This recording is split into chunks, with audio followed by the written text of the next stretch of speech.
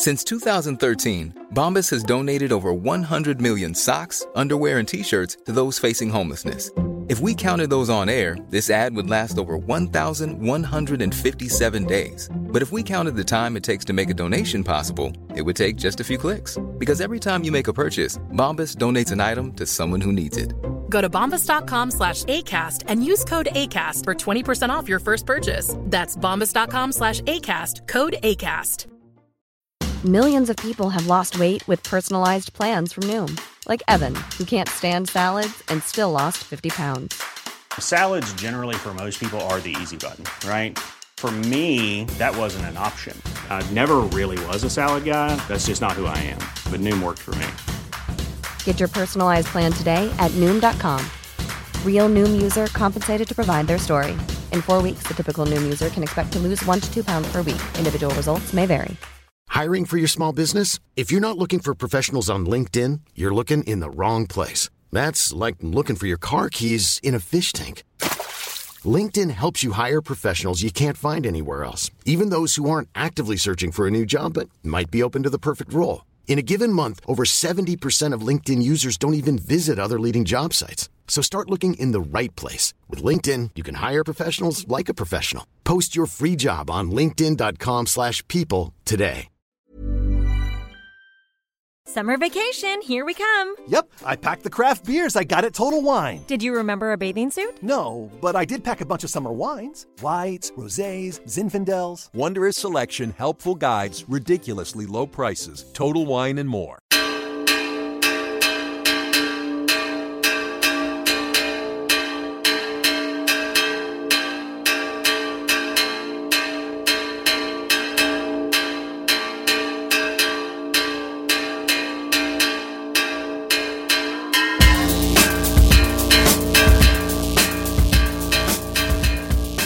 Hello, my name is Dave Hanready, and there will be no encore. Welcome to episode 146, The End Game, much like the Avengers. It's the big one. It is the big one for a couple of reasons. It is our last episode of 2018. It's been a packed year. Dahi, you came on board during the year as a full-time member. I did. Thank you very much for having me. How's it been for you? It's been great. Yeah. I mean, I kind of came on kind of going, I'm a massive fan of this podcast. That was my big push, and I was like, look, you guys do so much work for absolutely no profit at all. And I was like, if I can do anything to help in that respect, then I would be happy to do it. And it's been really, really fun. And just like listening to the No Encore podcast, it's like, you know, I get this like really, really good full info on the week's kind of releases and everything. So I get to listen to stuff that I've never listened to before. And that's the real value for me. And also it's just like a creative output like anything, you know. Colin Regan, what kind of year have you had?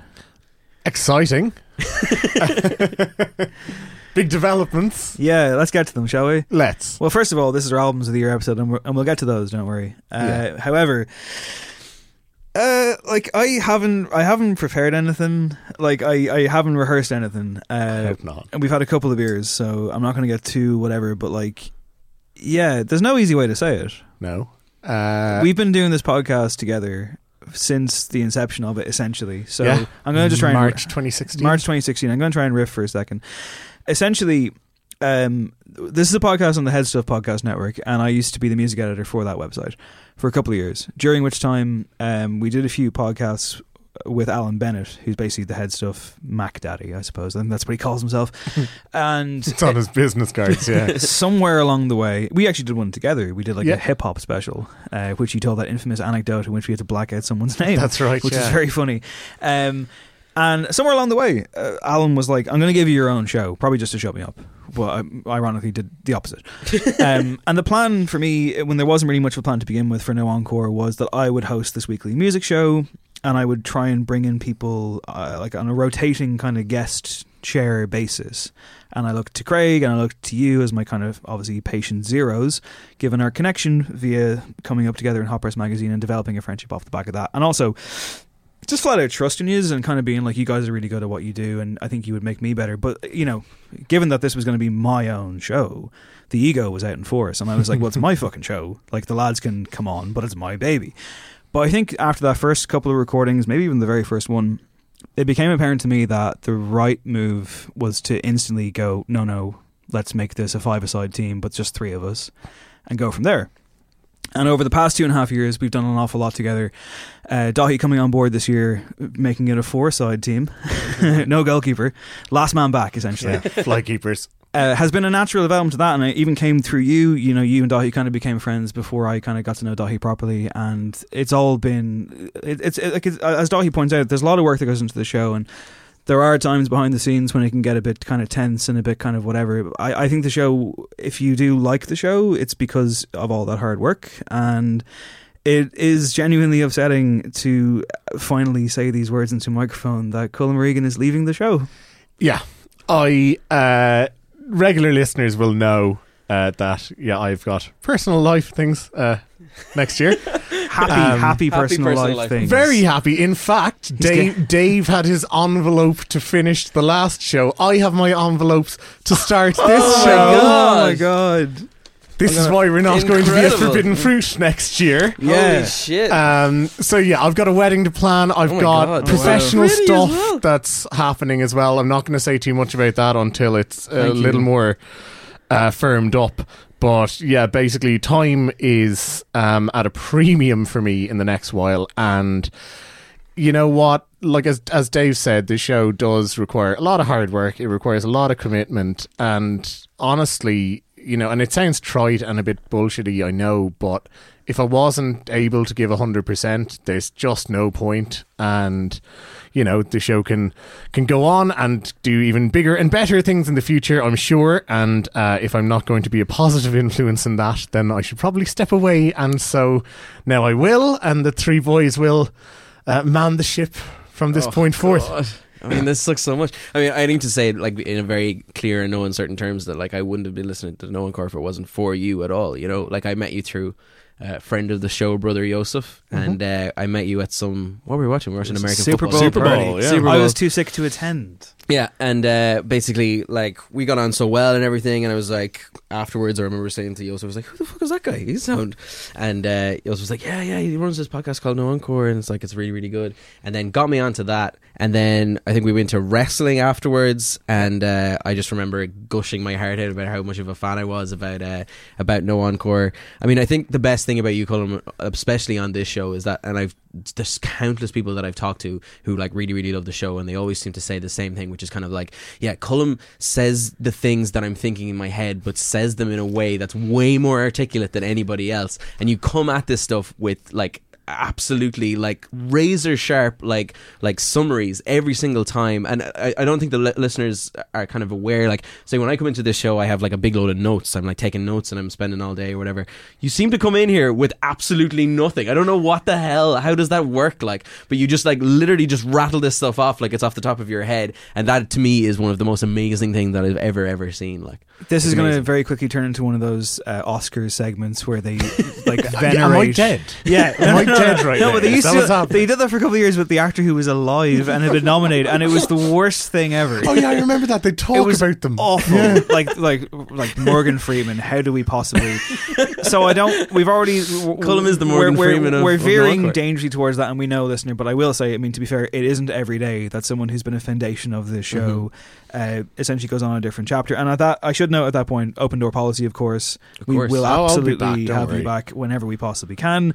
But I just want to say from the bottom of my heart, I love what we've created together, and I've needed it a lot in my life, and it's been incredibly important to me to have you here, and I'm really gonna fucking miss you. I love you, man, and thank you so much for helping me make the show what it is. And I said I wasn't getting emotional, but here we are. But it's appropriate that I am, because we're about to talk about music. So, but no, seriously, dude. Like, I mean, like, come on. Like, Dahi's right. You educate us every week on this program, and it's been a joy to listen to, even when I don't agree with you. It's been a joy to be involved with it. So, yeah. Yeah. Anyway, long live No Encore. No more tears, because Sweetener's not on this list. Once again, before we get cracking into our albums of the year list, actually, again, if I haven't said it already, I sincere thank you to listeners and people who support this show. As we've noted already, not to fucking like sound like a fucking small violin, but it is a lot of work. So like, do me that favor and just tell your mates, because like that's how I found about podcasts. I was recommended a really good podcast recently, and I never would have heard it if it wasn't for a friend, and I binged through it and I loved it. And I've had a lot of people reach out and say wonderful stuff this year, and I'm not like someone who needs the validation, but I just want to say, like, if you like the show, just fucking tell your mate to listen to it. That's all I'm asking you. One thing that we did forget to mention on the last Best Of show is that, and of which, if you did listen to it, you know the format by now. We're going to go from 20 to 6 in the list form that we have compiled, but then from 5 onwards, we're going to debate the order live on this show. The Daithí O'Droney lockdown error. Yeah, and we should thank Alan Bennett for being the accountant-in-chief fair play to of Alan, actually running those numbers. And we should thank again, system. in the haze of it all, someone who I didn't thank on the last episode, and someone who deserves maybe the most thanks of all for making the show sound as good as it does, our sonic architect Eve Murray, who is a fucking hero. Absolutely. And works tirelessly on this thing. I don't know why she does it. I don't know why she puts up with us and my WhatsApp voice notes trying to explain, like, hey, please bleep that out, I don't want to get sued, and so on and so forth. But for reals, Eve is the best. And again, we're so lucky to be able to work with her. So thank you so much, Eve. Before we get cracking on the top 20 albums, once again, I come to you guys for an honourable mention that didn't make the final 20. Do you have one that you want to highlight that people should go and check out? Contrary to my initial thoughts, where I was like, yeah, it's going to be Dream Pop, isn't it? The new Beach House record, 7, is not on our list, but it's fantastic. It sounds weird given how long they've been around and how long they've been operating in approximately the same sort of area, but it does genuinely sound fresh. It sounds like they've sort of hit their stride in the best way possible that they've done in their careers. So yeah, that for me is one of the standouts of the year. One of my big standouts that's not on this list is Saint Sister's album. Basically, it's pretty obvious that I would be a fan of taking Irish culture stuff and turning it into like really good modern pop stuff. I saw them live a couple of times this year. I think they're one of the best live bands in the country. Really, really powerful stuff. And again, it's got this amazing kind of Irish turn of phrase that I really, really love. Completely worth a listen. And I think between this, Villagers and Kojak will be the real fights for the choice. I think I'm super excited to see what turns out. Because I gave them the nod on the last episode in the honourable mention category, I won't plump for Let's See Grandma's I'm All Ears, but do listen to it. I will go instead for Deaf Heaven and Ordinary Corrupt Human Love, an album I've come back to a lot. Cullum is grimacing to my right. He hates indecipherable vocals. Didn't happen to vote for that one myself. Now that you mentioned you kept it off the list as your last act. Your final betrayal. Great album. I fucking love it. Good on you, Deaf Heaven. Please come back to Dublin, because I missed that last show and I heard it was incredible. So we'll press on. We got 20 albums to run down. We're going to go from 20 to 6 in order, and then we're going to have a debate about the top 5. Last time I was genuinely surprised what came out at number 1, but I was also delighted with it. Will that happen again? Who knows? And once again, Daithí, I present to you an envelope. And in the envelope it says the words No Encore album of 2018. This is sealed. Your supposed one, though. Yes, 5 hours ago. You were wrong last time. I was. You were wrong, Dave Hannerty. You were wrong. I've written inside that envelope what I believe will be the crowning glory. But first, number 20. Confessions. It's like I'm powerful with a little bit of tender and emotional, sexual bender. Mess me up, yeah, but no one does it better. There's nothing better. That's just the way you make me feel. That's just the way you make me feel. That's just the way you make me feel. That's just the way you make me feel. So good, so fucking real. That's just the way you make me feel. That's just the way you make me feel. That's just the way you make me feel. You know I love you, so please don't. That's Dirty Computer by Janelle Monáe. Topped a lot of lists this year, scraped into ours. And as a matter of fact, when it was reviewed on this show, it was you, Craig, and guest host Claire Beck. Shouts to Claire. And there was a bit of a feverish debate. Claire was a huge fan. You guys were kind of like not as convinced by, it seems like, most critics this year. And even some listeners kind of got in touch with us and basically were like, this is too hipster. You guys are trying to go against the grain. For me, it's a good album with moments of greatness. Yeah. But I feel like we're once again in that territory where the artist themselves is champion over the material, which is good. But even the best stuff on this to me is like, I mean, you're just doing Prince, aren't you? I think at its best, this album is great. I think there's like that patch between Screwed and Django Jane, where I don't like the end of Screwed, as I said on that podcast, and drew the wrath of Claire and Craig, because I think the juxtaposition would have worked better without the kind of segue. But I mean, when it's at this best, this record is fabulous pop, but also kind of funk and rap, and you know, that's Janelle Monáe's kind of thing, really, as a bit of a polymath. I do think that the album has been over celebrated because of some of what it stands for, so to speak, but you know, it's a really good record nonetheless. And just by the way, I said it at the time when we, you know, some listeners were kind of saying, you know, this is kind of nitpicking at the record or whatever. Like, obviously, it's a really good record, but that's what critics have to do. Like, if everyone says, this is a great record, you have to be the one saying, well, no, these are the problems with it. They're not glaring issues, but they have them. I absolutely love this album. I thought it was really, really great. I think Janelle Monáe is one of the more interesting characters in, I guess, pop. Would you still consider it like pop? She's kind of a crossover. I mean, again, to be fair and to throw some good praise back at her, I think she's managed to like leave genre behind. Yeah, completely. I agree. Which is difficult to do. And like, but for me, one of the things that this album does really, really well is that it adds to her character. I mean, there's like there's one incredible song where she's basically talking about her anxiety and how she used to be afraid of everything and how she kind of overcame that stuff. And I think that's really, really powerful. And I think Pink, actually, the fact that Pink wasn't on our top 20 tracks is stupid. I disagree with you strongly. I really like Pink actually as well. Yeah. Nah, you can give me Grind's inflection on that one, along with the fucking hand claps from Malamente. I was like, not feeling it. Number 19, another good, maybe not great album. Let's give it a listen. What make you wanna go and say that? And I'm on another wave, and I'm putting on some weight. Niggas feeling overpaid. Fuck I'm supposed to do? Don't nobody know your name. We ain't never seen your face. You ain't never gang bang. What you trying to prove? I never wanted to ever be over. I'm not a Philly, I thought it'd be colder. Drop the licky, I might need a chauffeur. Check out my chicky, check out my now who are you? I don't know what you do. I don't know you're short a few. Oh no. That's Oxnard by Anderson .Paak. 2 nights in the Olympia Theatre coming up, sold out very quick. The conclusion of the Beach trilogy, and by all accounts not as good as Malibu for sure, and what came before that. Still very good, slips a bit here and there, gets lost in the waves, I would say, but when it's good, it's good. When it's bad, it's questionable. I love this album. I thought it was really, really good. There's like, I don't know, like 6 out of 10. Yeah, it wasn't like okay. It's not as strong as the stuff that he's done before. And I think the thing that really, really dropped it for me in my own personal list was the friggin' blowjob song. Like I just like you just can't listen to it with anybody around. It's just like not a thing or whatever.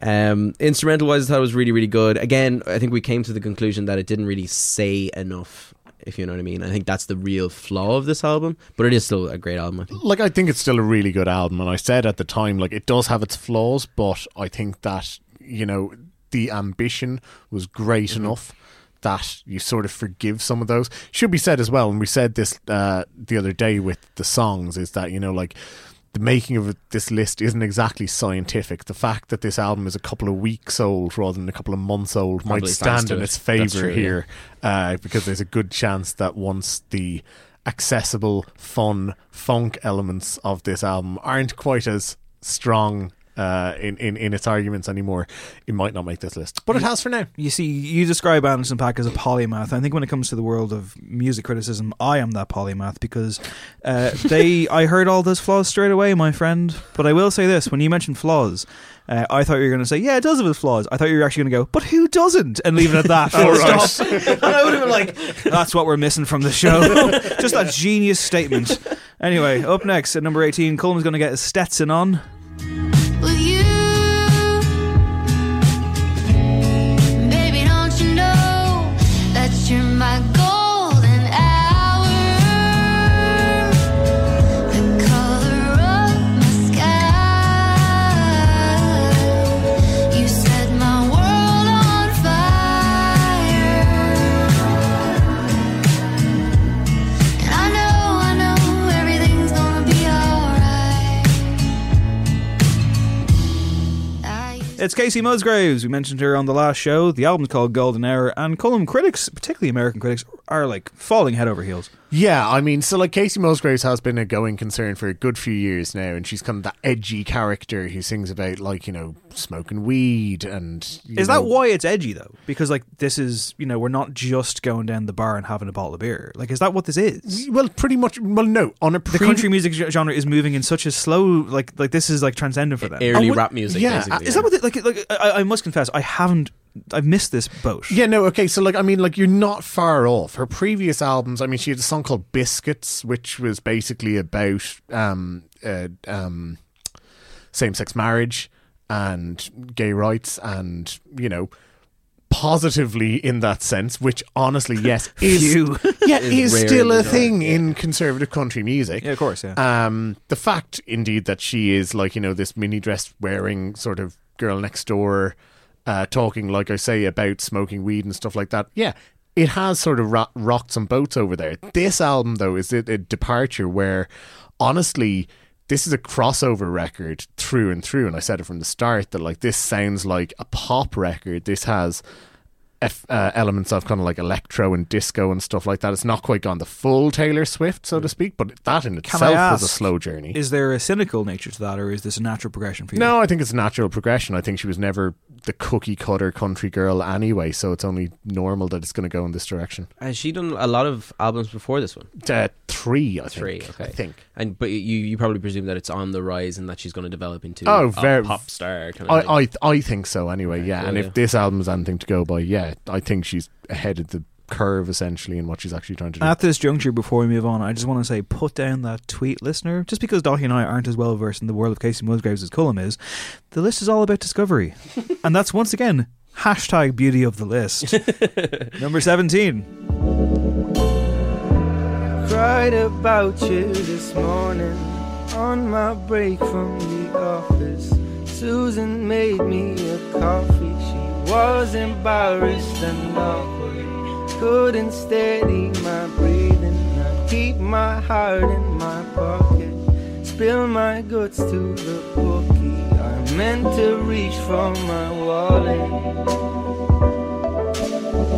I meant to reach for my wallet.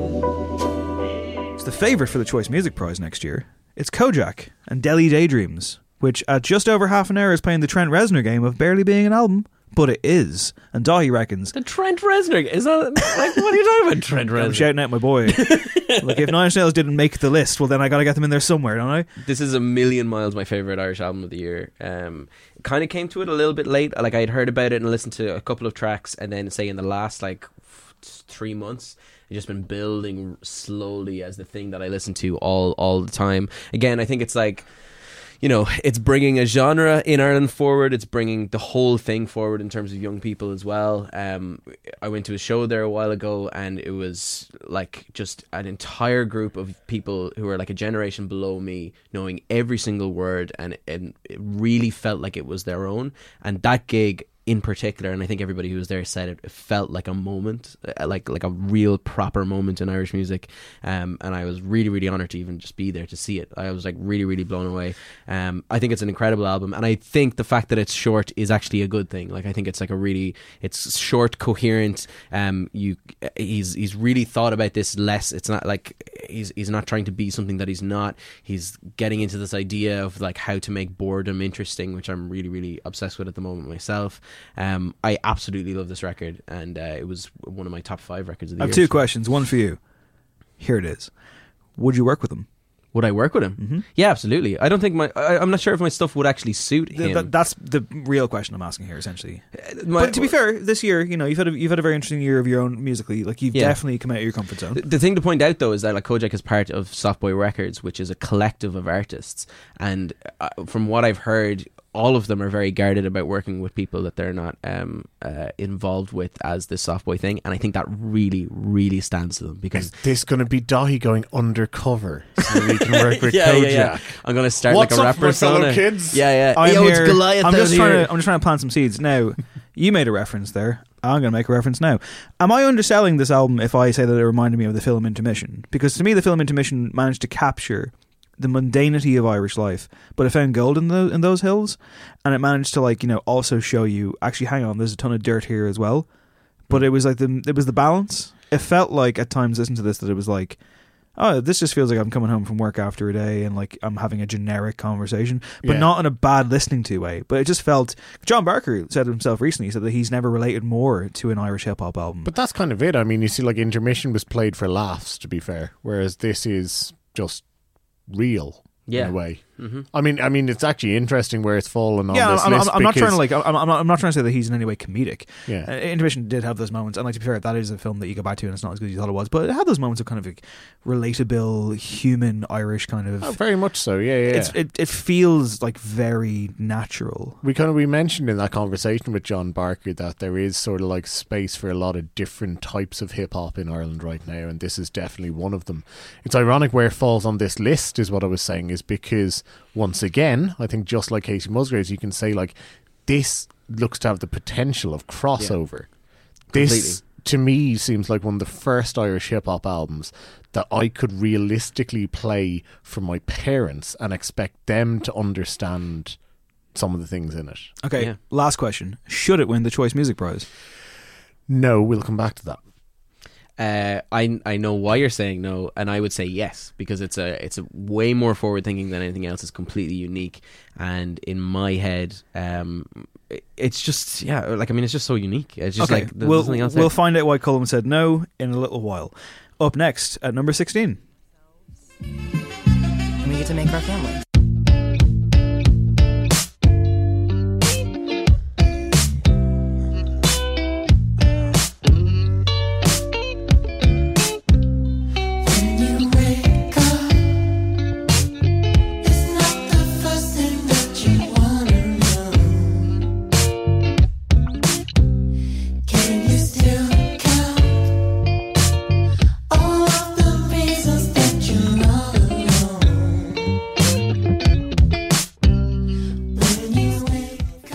That's Blood Orange, that's Negro Swan, and that was an album that I believe cast a huge spell on Mr. Colm O'Regan. Yeah, I got sent it a couple of weeks before its release, and I decided just out of curiosity to throw it on one day.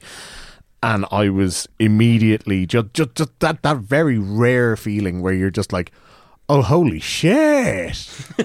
Like, I was not expecting this. Yeah. I felt like the album has a level of complexity to it while never getting bogged down. It's tackling big themes, and it has this sort of overarching narrative, but still doesn't fall into the concept traps and so on and so forth. Dev Hynes obviously is an immensely talented musician and has been for years, but this I think is his greatest work simply because it achieves that balance of sort of like sky high optimism and ambition, but also the execution to actually nail it and perhaps to not overextend himself in that. I regretfully, reluctantly disagree, my friend. I love how this album begins. I'm a fiend for world building and for learning the language in real time that someone else is kind of bringing to me, and it does have those elements. But the more it went on, the more I thought, you punched yourself out. The pace ain't there. It's length, is it? It's laggy. It makes the same point, again, and not as effectively. And I got lost, but not in the good lost. Right. It's clearly an exceptional, ornate work, but it's like getting lost in a modern art museum. I don't know. See, I got lost in a good way. Like, for me, like, that record was very, I think it's like most Blood Orange records, you kind of like, I don't know, he always has these like shiny moments, which are, I guess, generally his singles, like the strong kind of tracks that you can listen to on its own. But when you're listening to one of the albums, that one with Diddy and Teishi, like in general, as those albums go, it's kind of, it's very much like a mood creator, if you know what I mean. Like, you're putting it into like a room that you're like hanging out in, doing something else in, and you can sit in it so well. I mean, always, like, the instrumentals are always on top here. Like, the production is always so strong. I think it's a better world with him in it, kind of thing, in terms of like how good the albums sound at all times and how they continuously come. It's great. Up next at number 15, is that David Bowie?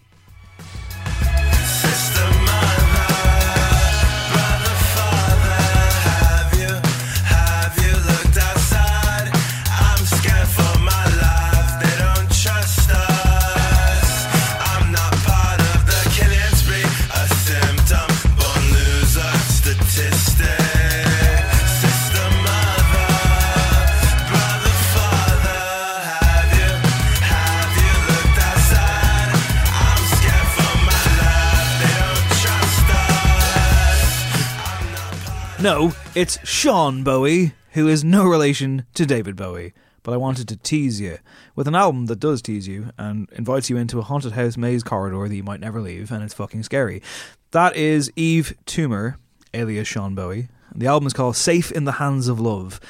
An album that never feels safe, not once. Very dangerous and genuinely, at points, like really deliciously unnerving. The only other album this year that I would compare it to in terms of giving you such a visceral sonic experience that you genuinely look over your shoulder while you're listening to it would be Daughters, and you won't get what you want.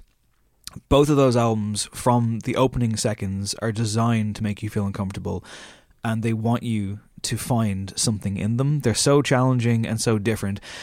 In an attempt to try and describe what this album sounds like, I would fail. I would fail miserably. I'm not capable. I'm not a good enough music journalist to write down in a handful of sentences what this album is crafting and what it is doing. The best recommendation I can give to you is to simply go and listen to it.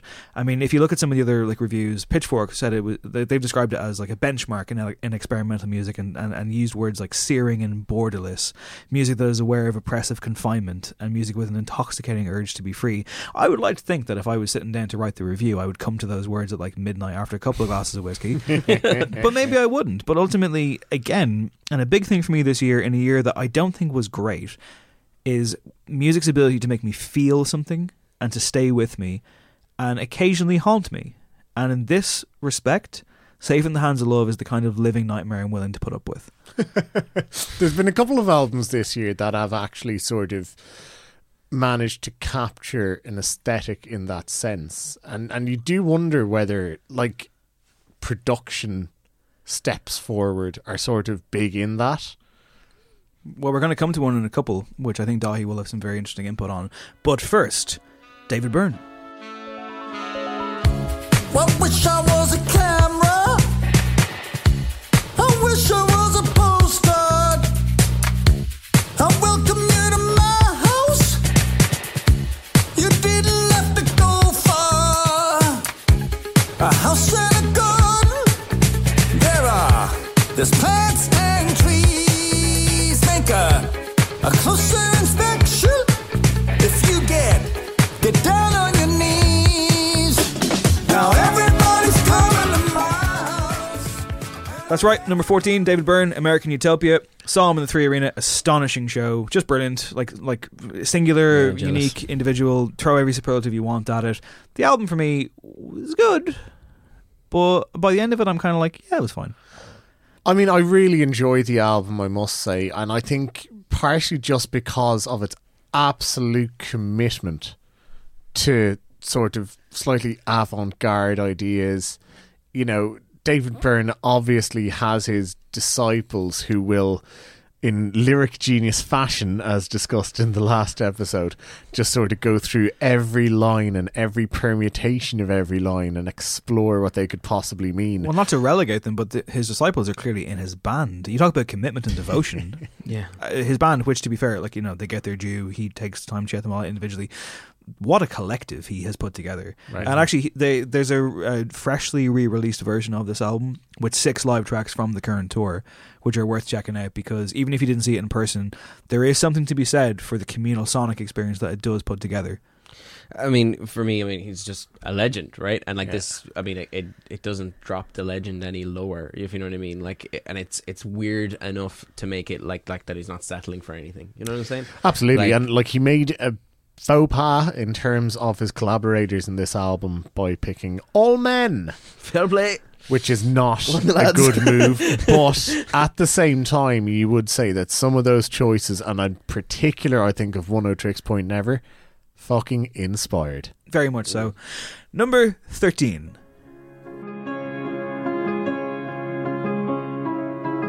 This is a waltz thinking about our bodies, what they mean for our salvation.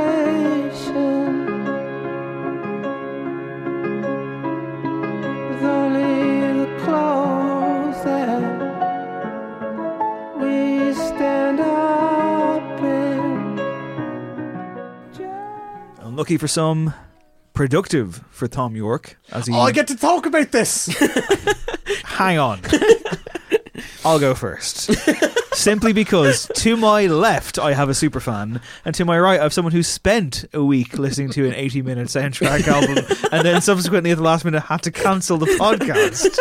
I was so angry. Why don't you tell us why you cancelled the podcast? That was the moment I decided I was quitting. I was like, I can't handle this sort of emotional wreck. You were waiting for the second time in your life for a phone call from Ronan O'Gara that never came. Yeah, I got him like a week later. This is the soundtrack to Suspiria, Luca Guadagnino's remake of Dario Argento's giallo classic, a film that I think is 3-star with 5-star atmosphere and visuals. I think the soundtrack is wonderful. Now, hang on.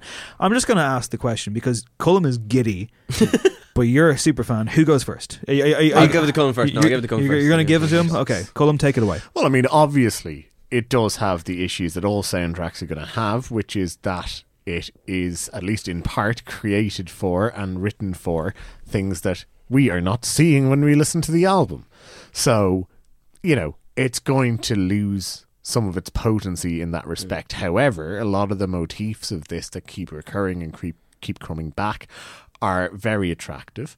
I think that some of the arrangements and musicianship is wonderful, and I think the handful of tracks that you could describe as songs here are genuinely some of the best stuff that he has done in years. Like a long time. So for me, like, I mean, we've talked about in the last episode about how Kids See Ghosts, and I'm sure we'll talk about it a little bit more later on, how that had an emotional pull on you for this year. Like, this album and the movie, both for me, have just like literally soundtracked the last like 2 years of my life, essentially, where I've done a ton of moving. I went through like big breakups in relationships and stuff, and only in the last, say, about like whatever 12 months, maybe even 6 months, I've like rebuilt myself, and I feel like my life is like getting back on track. What would you put that down to, Di? what big developments happened in late summer there that you joined the No Encore crew? Sorry, can I just say, like, that's an incredible thing to say, and I don't want, like, I mean, like, I hate to sound like I'm like softballing you because you're my mate, but like, that is an amazing thing to say for someone who's currently in the midst of releasing tracks based on a project that has literally been about the last couple of years of your life. For you to kind of acknowledge this other work by someone, yeah, but like, I mean, taking you over while also your own work can't sound like, you can't, like, I don't go around listening to my tracks. Like, that's a creative output. This for me, soundtrack, like, you have to be able to take, like, that's one of the best things about music. Like, your favorite albums. I'm just not used to hearing that level of takes this detachment, like, I suppose. I just like, and I had this like really big moment about like say about 3 weeks ago where I was back at home at my parents' house, and I remember that like I had spent like 2 months, say about like a year and a half ago at my parents' house because I didn't know what else to do. I was just like, I just need to do something, and like I stayed at their house and I was running every day, and then about 2 weeks ago I like went out running again after like this big long period of time. I like I feel like my life is getting back on track now, which is amazing, and it was like lashing with rain, and I just fucking put on Unmade and started running, and it was just like this incredible thing where I was like, and it's the same as the film. The film's theme is this idea that like there's no good or there's no evil. There's nothing like that. It's just there's a balance in life, and when it starts getting back on track, it's this like amazing thing, regardless of whether like evil is coming back up again or something like that. Like for me, this felt like a soundtrack to that thing, and I know the album's too long. I know there's like filler stuff because it's like a soundtrack. There's all this different stuff, but for me, this is my Kids See Ghosts, like the way Kids See Ghosts is for you. And that's why that was my number one of the album of the year. And it's probably why it's so high on this list, because I put it as my number one. I don't agree with everything you said, but I loved how you said it. And that's why number 12.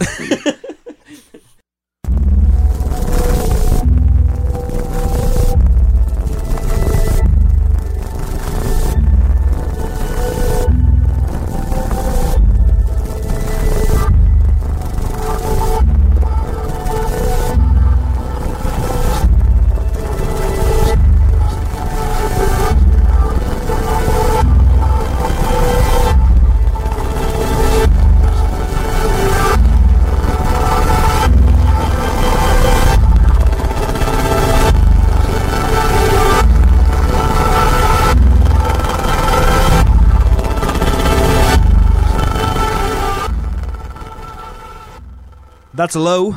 The album is double negative. One of the most gorgeous artworks you'll see all here. Essentially like a fucking evil domino or something. Hollowed out and wonderful mix of black and pink.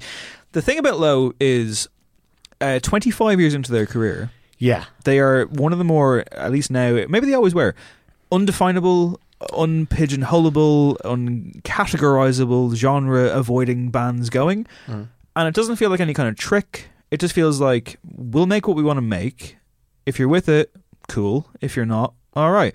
And from the very first track on this record, Quorum, again, you talk about albums that are designed to unsettle you. This is, like, quite brilliant. Well, yeah, it's kind of distorted and sort of opaque from the very beginning. But like you say, one of the fascinating things, is like a quarter of a century into their career, they do appear to be sort of opening new doors, which is fascinating in itself. I mean, like, part of you wonders, like, what took you so long? And part of you thinks, like, how like, the sheer idea that you haven't explored some of this before. But yeah, I mean, you know, like, lyrically it's difficult to get a grasp on. It is most certainly unsettling, but it's absolutely phenomenal, and it has a coherence across 11 tracks, which, especially considering the occasionally sort of disruptive style, I suppose, that's employed, the fact that it makes that sort of statement across whatever it is, 48 minutes, I think is huge. Dahi and I recently, separately this time, not on a date, went to see the Wolfgang Tillmans exhibition, which is in the Irish Museum of Modern Art, which is definitely worth a look. Which is worth checking out. It's free. I think it's open until February, and it has a massive hanging photograph of the cover of Blonde in there, which is the reason enough to go. But you walk around that kind of thing, and there's a great shot of Kalela. There's him on the audio, which reminds you of that moment that you lost your sense of yourself when you heard Device Control. Yep. But again, Low is the kind of record where you'd almost expect to walk into a side room and they're playing in it in the best possible way. I mean, like, it's kind of like, you're kind of like, huh, don't see that every day. Don't hear that every day. You would probably back out of it again, though, wouldn't you? Because but you're just like, but you go back in, and that's the point. Yeah, that's why it's good, because this album is attractive while also trying to be like, oh, you sure? Now, I'll tell you one thing I'm not sure about. It's our number 11. Wasting time. You're beautiful, babe. You're really something. Styling, I gotta say. T-shirt, designer jeans. You got me open. Filled with emotion. Living in ecstasy. Just want you next to me. I'll bring the champagne. Don't turn me down, babe. We can play Simon Says. Or watch TV in bed. Wake with the sun. That's right. It's the internet. It's Hive Mind. It's a 6 out of 10, and I'm out. Wow. To be fair, what the hell are you talking about? I'm not trying to undermine my own list here, but I will say, come on.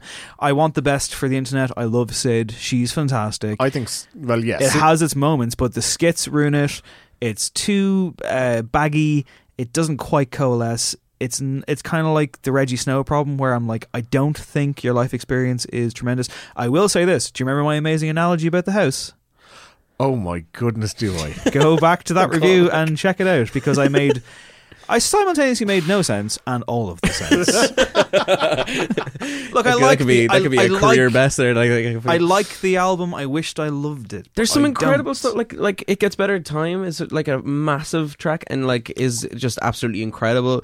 Like, I think it flows really, really nicely. The instrumentation is some of the best of the year. I think it sounds really, really nice. I mean, Sid, I know you're saying like, oh, I want the best for Sid or whatever. It's fucking great. Like, she's just always so good, and like I really, really enjoyed it. I think Sid is a star on this album. I really do. It grew on me. I remember you recoiling when I mentioned SZA in the same breath, and Kalela as well. But I think she just has that presence that is quite rare and quite special. And I think, that musically, I mean, like, those bass lines in particular are just phenomenal. It's an album that obviously draws a lot from the sort of West Coast funk roots, and I think they do a brilliant job of sort of representing it in the current day format. We're going to hit the top 10 now, and we're going to turn up the dial. Watch out for the niggas in the lake with more. Bitch, you touch. No boot brunch, no big chains, no blue chucks, just big things. Cut gon' bust, cut short bust. But we ain't on one, we just wanna have fun. We don't wanna fuck up nothing. We don't wanna fuck up nothing. Fun, we don't wanna fuck up nothing. And we don't give a fuck about nothing. We just wanna have fun. We don't wanna fuck up nothing. We don't wanna fuck up none. Fun, we don't wanna fuck up none. And we don't give a fuck about none. We just wanna have fun. Yeah, I'm so nerfy, my logs go viral. That's right. Tune into the frequency of FM by Vince Staples, a man that, quite frankly, I will never shut down No Encore until I get an interview with Vince Staples. I think we're all a little bit in love with the man, and as such, you know, you take an album like FM as, you know, on its merits. He himself has kind of said it's throwaway. Other people have said it shouldn't count. I think it's just the latest example of a restless soul who's quite prolific and still has a lot of sharp things to say. The well isn't dry for me in the way that, say, maybe a Run the Jewels is.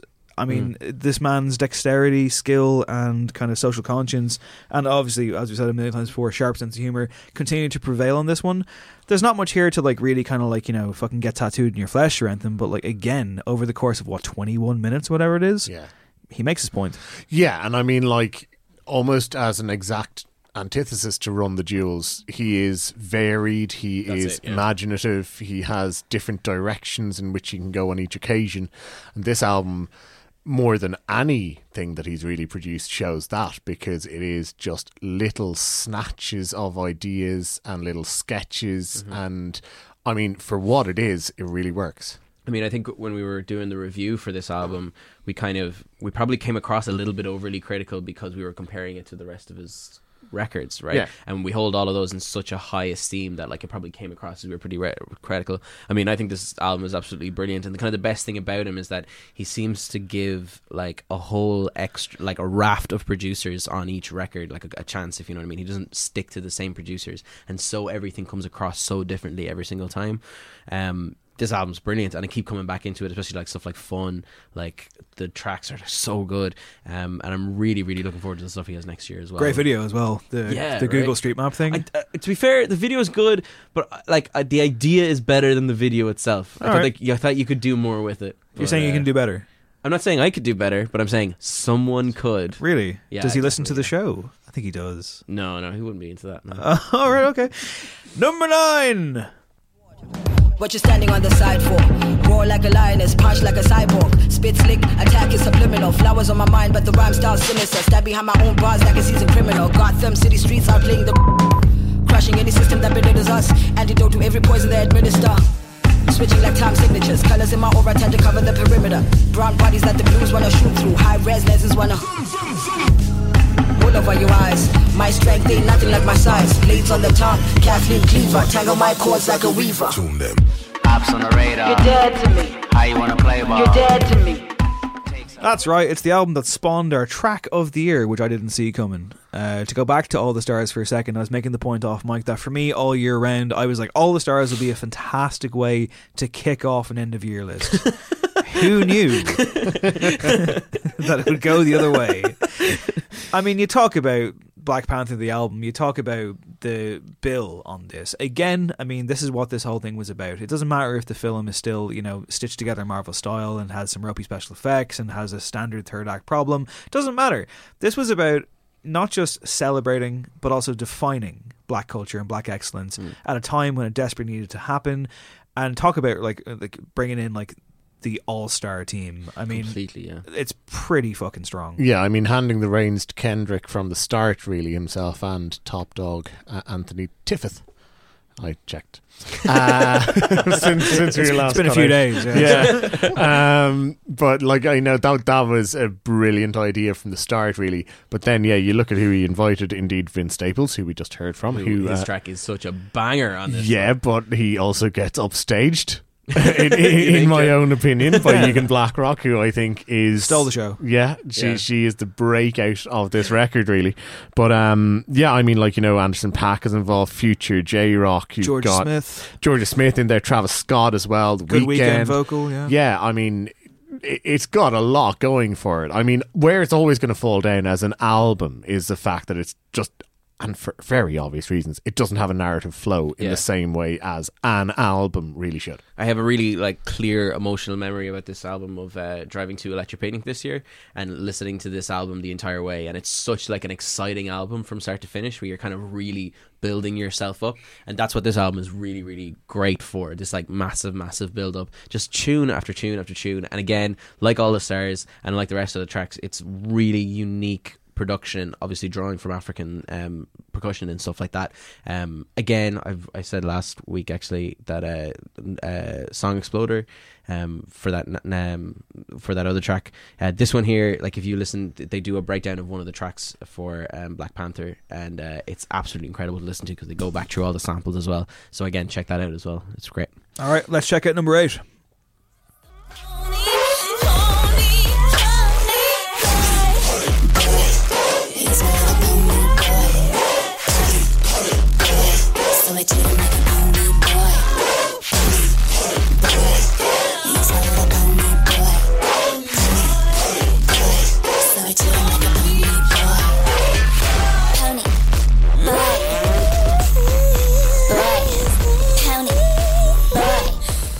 An exceptional debut statement from Sophie. The album is called Oil of Every Pearl's Uninsides. And talk about like not knowing what you're going to get.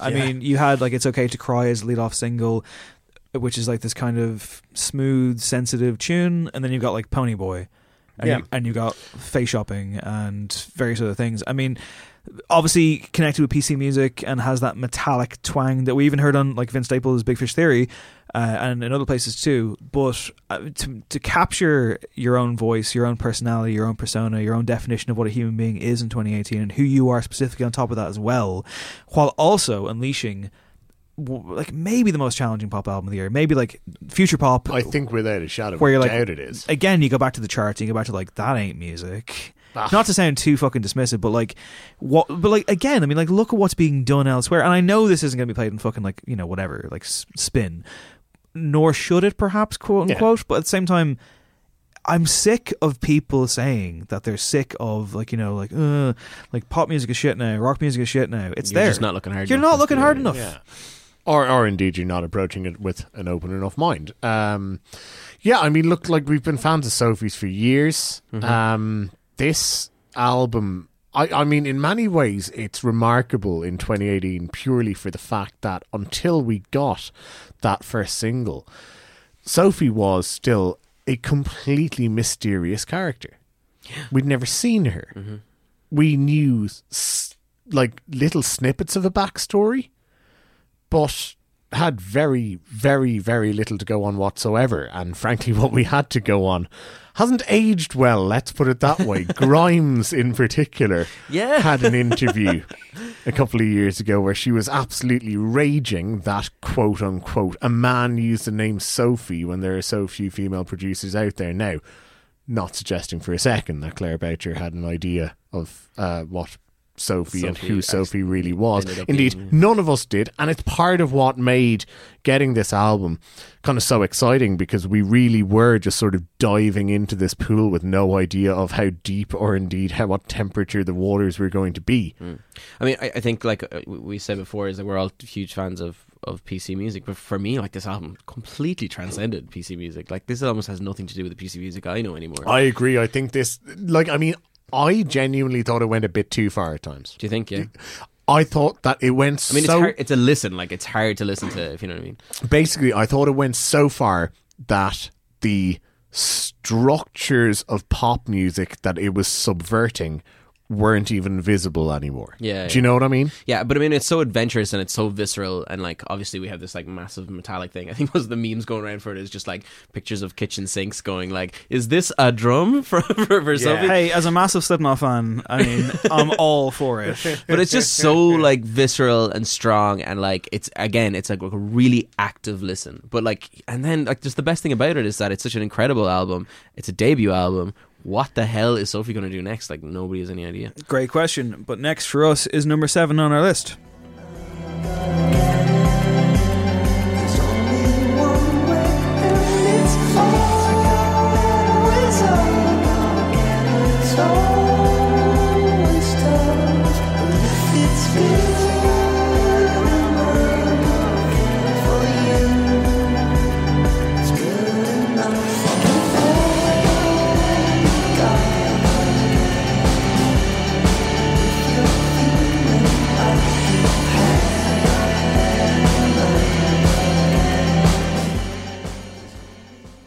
talk about navigating tricky waters, it's right there in the title. It's The Art of Pretending to Swim by Villagers. Guest to the show this year, Conor O'Brien, for me, has made probably his best album. Yeah. And if you couldn't put it together for yourself, listener, the reason why I don't think Kojak should win the Choice Music Prize, this is remarkable. This is a phenomenal album. In a year where so many releases, to me, seemed flawed in one way or another.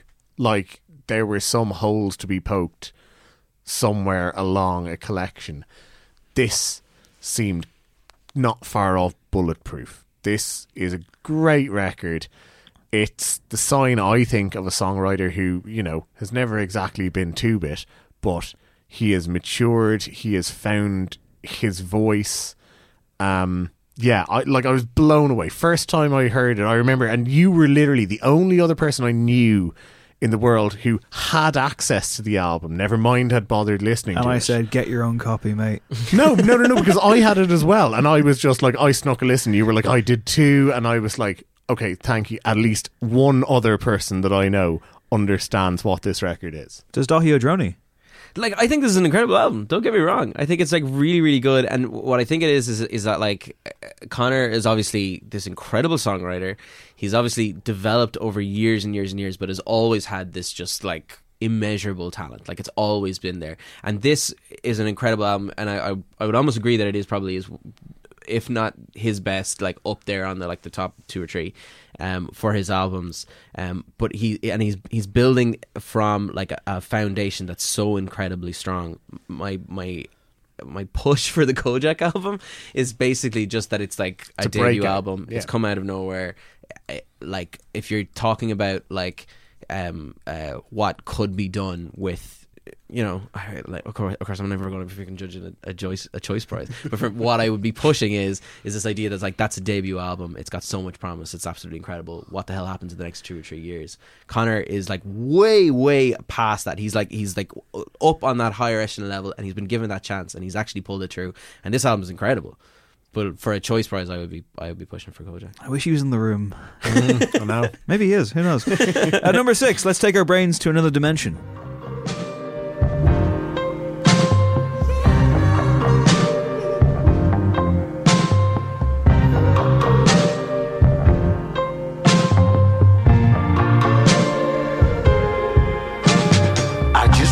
To be one of the Strokes. Now look at the mess you made me make. Hitchhiking with a monogram suitcase, miles away from any half-useful imaginary highway. I'm a big name in deep space. Ask your mates, but golden boys in bad shape. That was a Prodigy reference, listener. You thought I was going to have the Prodigy on this list. Are you out of your mind? I don't think so. What podcast do you think you're listening to? No, it is, of course, Arctic Monkeys. Tranquility Base Hotel. So bad and for Casino. These guys. Go on, Doug. They were 6th last show as well.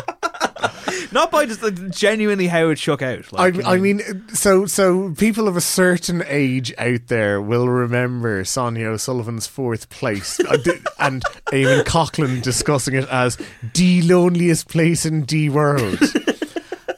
And right now, because we discuss 5 tracks and 5 albums, Arctic Monkeys have managed to be in the loneliest place in the world. Is that not appropriate for this album in question? It certainly is indeed, yeah, because they moved to the moon. This, okay, and like, this is going to throw a real spanner in the works for what's just about to come up, okay? You're going to say it's your album of the year, This right? is my album of the year. Oh, for fuck's sake. Wow. Okay, now, not mine. To be fair, right, I had 2 albums, genuinely, I just tossed a coin to see which was going to go 1 and 2. Is the other one in the top 5? It is. Good. Yeah. And so, yeah, I'm going to be really going for that one. But this is my album of the year because, like I say, so many records just had, like, big old flaws that I was kind of, like, pointing out in them. Yeah. And pretty sure I know what your other one is, but and I'm not I realised that the best album of the year was going to be one of 2 things. It was either going to be, one, something that just executed its entire job perfectly, or number 2, just subverted all your expectations and did something so unique and so bizarre and so special and committed to it headlong. And that was this record. this blew me away. First time I heard it was I was flying back from France. I downloaded the album before I got on the plane, and I was delayed in the airport, and I was listening to it, and I was legit just like, I'm cool with this flight being delayed. I am happy to come home late this afternoon because this is engrossing. From the very first line of I Just Want to Be One of the Strokes, I was just like, okay, I'm in here. Okay, first of all, I love that. I love when people have those individual experiences. That's why we do what we do. And I say that as someone who doesn't make music, but someone who talks about it. Second of all, I want to keep it brief because I really want to get to the top 5, but I will say this. This is an album that melted my cynicism because I went in expecting... my knife was fucking sharp and I was ready. And then I was like, you know what? No. However, the more I went back to this, and I really did a lot, I found myself by the end of every listening going, I wish I loved this more. I wish I was coming out of this with what you just said and what some of the reviews have posited, but I couldn't quite make the connection. That's kind of similar to me. Like I've given this album a chance, like say 5 times this year, where I've gone through and went to listen to it and listened to it 2 or 3 times each time to try and like really hit it. I think just my problem is I'm a massive fan of, and I've said this already, the early stuff. You're a hipster. Not even the early stuff, like just when they're a bit more straight talking, when it's a bit more like them as opposed to the character thing. And I'm not against bands or any type of artist like taking on a character. I felt that like I just didn't believe it. Like I didn't believe that it was, and I think that's like a personal thing. I think more than anything else. I mean, it sounds great. Production's fantastic, and like I commend them for like coming up with the idea and the whole pull together. But it just the drag for me just kept going. Like I don't believe Alex Turner being this thing, and like I keep having this thing where it feels to me. There's always this thing where Alex Turner started out as one person and slowly became a rock star and kind of owned it. Sure. But it almost seems like a very public-y thing that you're kind of like, oh yeah, I've seen this move. I don't know, I just never really properly believed it, but it is a great album. It's pretty good. It's a good debate, it's a good conversation, and that's the point of this list, and that's the point of what we're going to do with our top 5. Let's run that top 5 down. Okay, so our top 5, much like the songs episode, if you haven't checked that out, please do. We will now list the top 5 in alphabetical order of the artist. See if you can guess who's in here.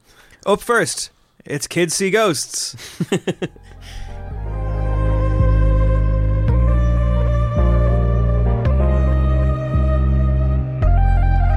What a chorus! I can still feel love. I can still feel love. I can still feel love.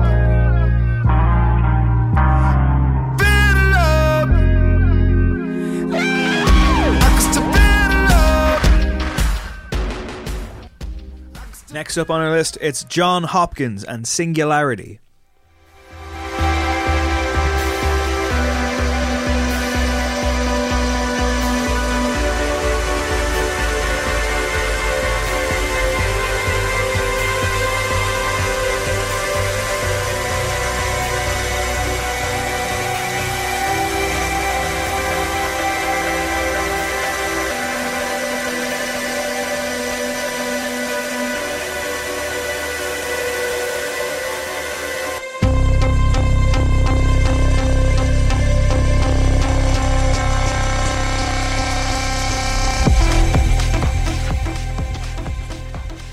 Three of 5 comes from Mitski. It's called Be the Cowboy.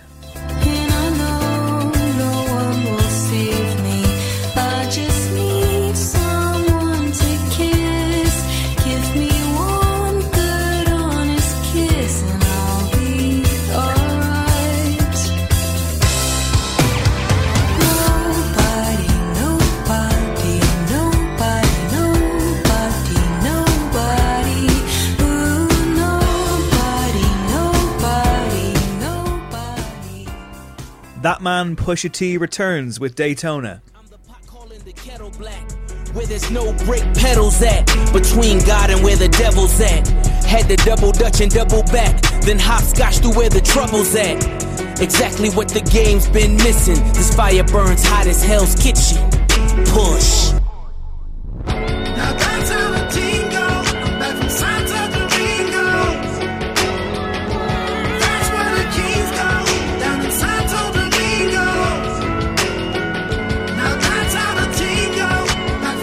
For the sneaker hoarders and coke snorters. And of course, the Grammy Awards, yo.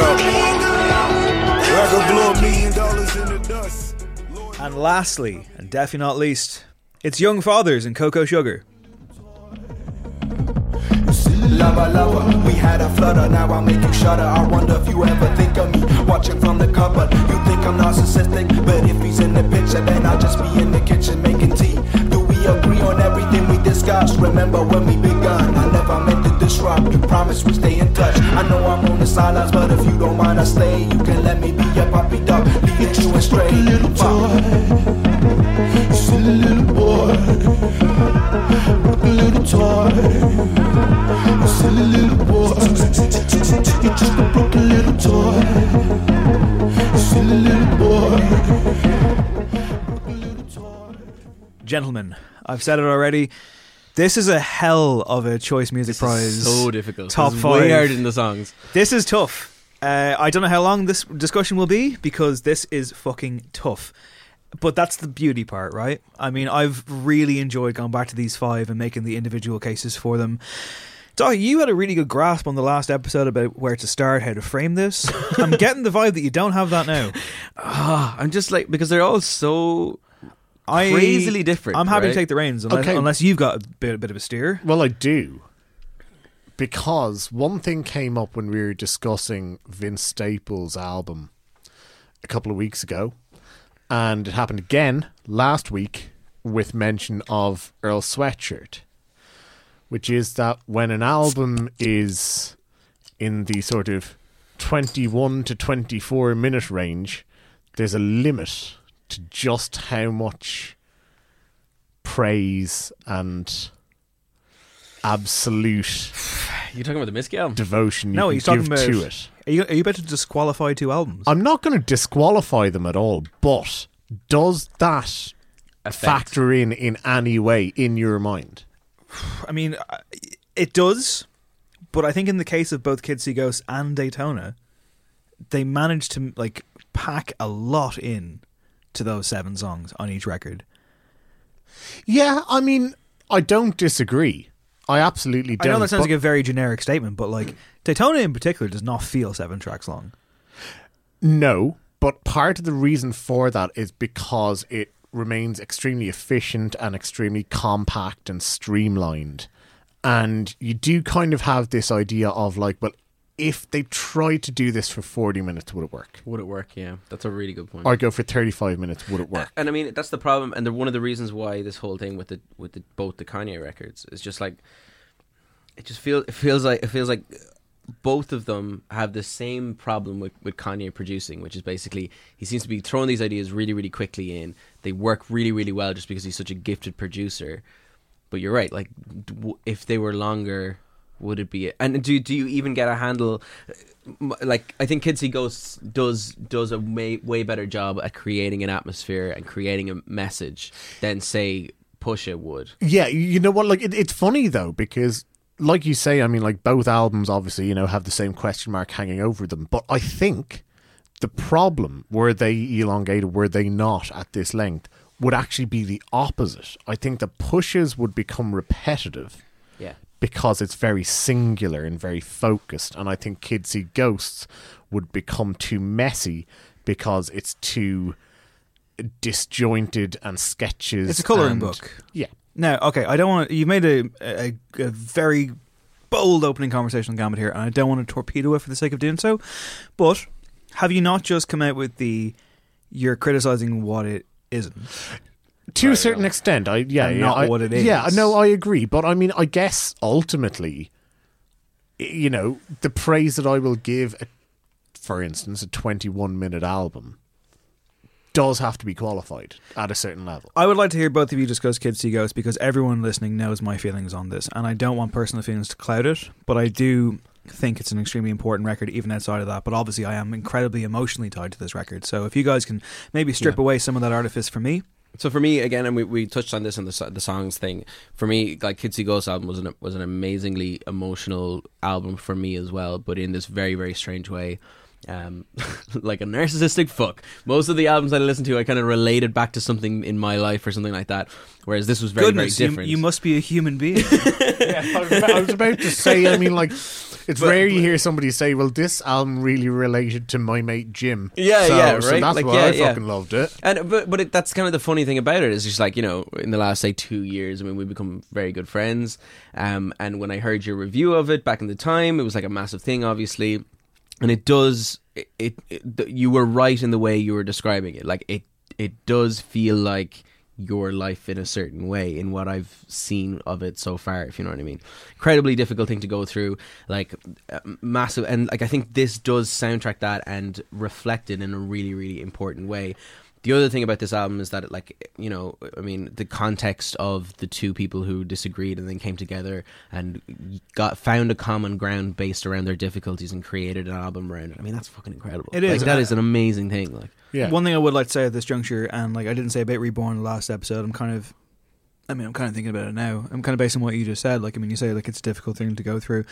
And I found myself kind of, my default was to not be like, oh, thanks, man. My default was to go, I'm still going through it. Because, like, that's what it is. Yeah. But, like, Reborn to me as a loop, as a repetitive song, even the name of the song, Reborn, works. Because even for all the ownership and all of the victory that you find in that, there's always the sense of the creeping sense of dread that, like, it's going to get you again.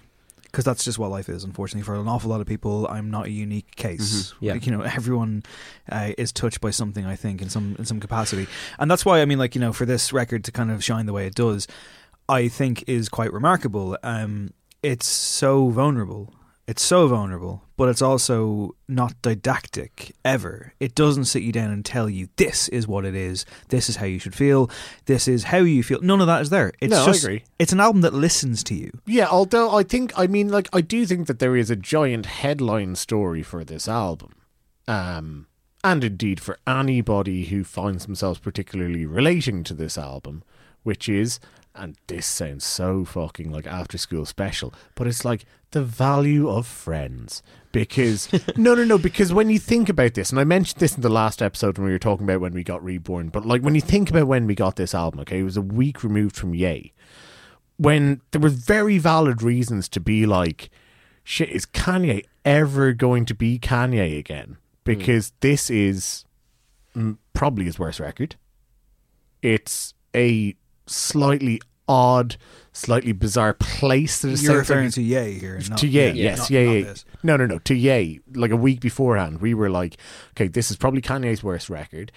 He's probably never sounded less focused. Like, he's put this out in 2 weeks, which would have just sent Kanye into a fit a couple of years ago when he wouldn't want to send out an album without, you know, whatever, like Malcolm Gladwell's 10,000 hours of work basically put into it. And this sounded like something where you could say, oh, okay, the narrative's changed. He's actually good. And I think it's largely because, even if it's slightly reductive, Cudi's kind of the angel on his shoulder here. That's not reductive. Cudi needs to be really raised above, I think, because this album, for whatever reason, has gotten like tertiary praise and lists and just kind of faded away in the mainstream narrative. But and obviously most of the narrative was obviously Kanye inflected. That's just the way it goes. I think this is Kid Cudi's album.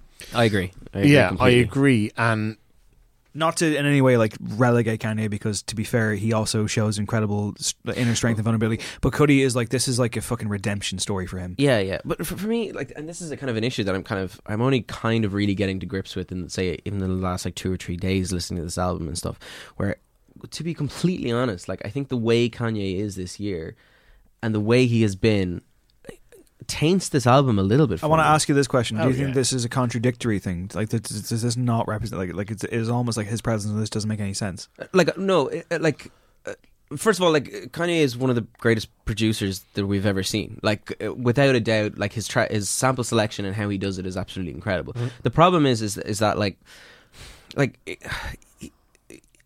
I'm starting to not believe the hype, if you know what I mean. Like, I mean, I've always been like a huge Kanye Push kind of person. Like I've always been really, really into what he's always done.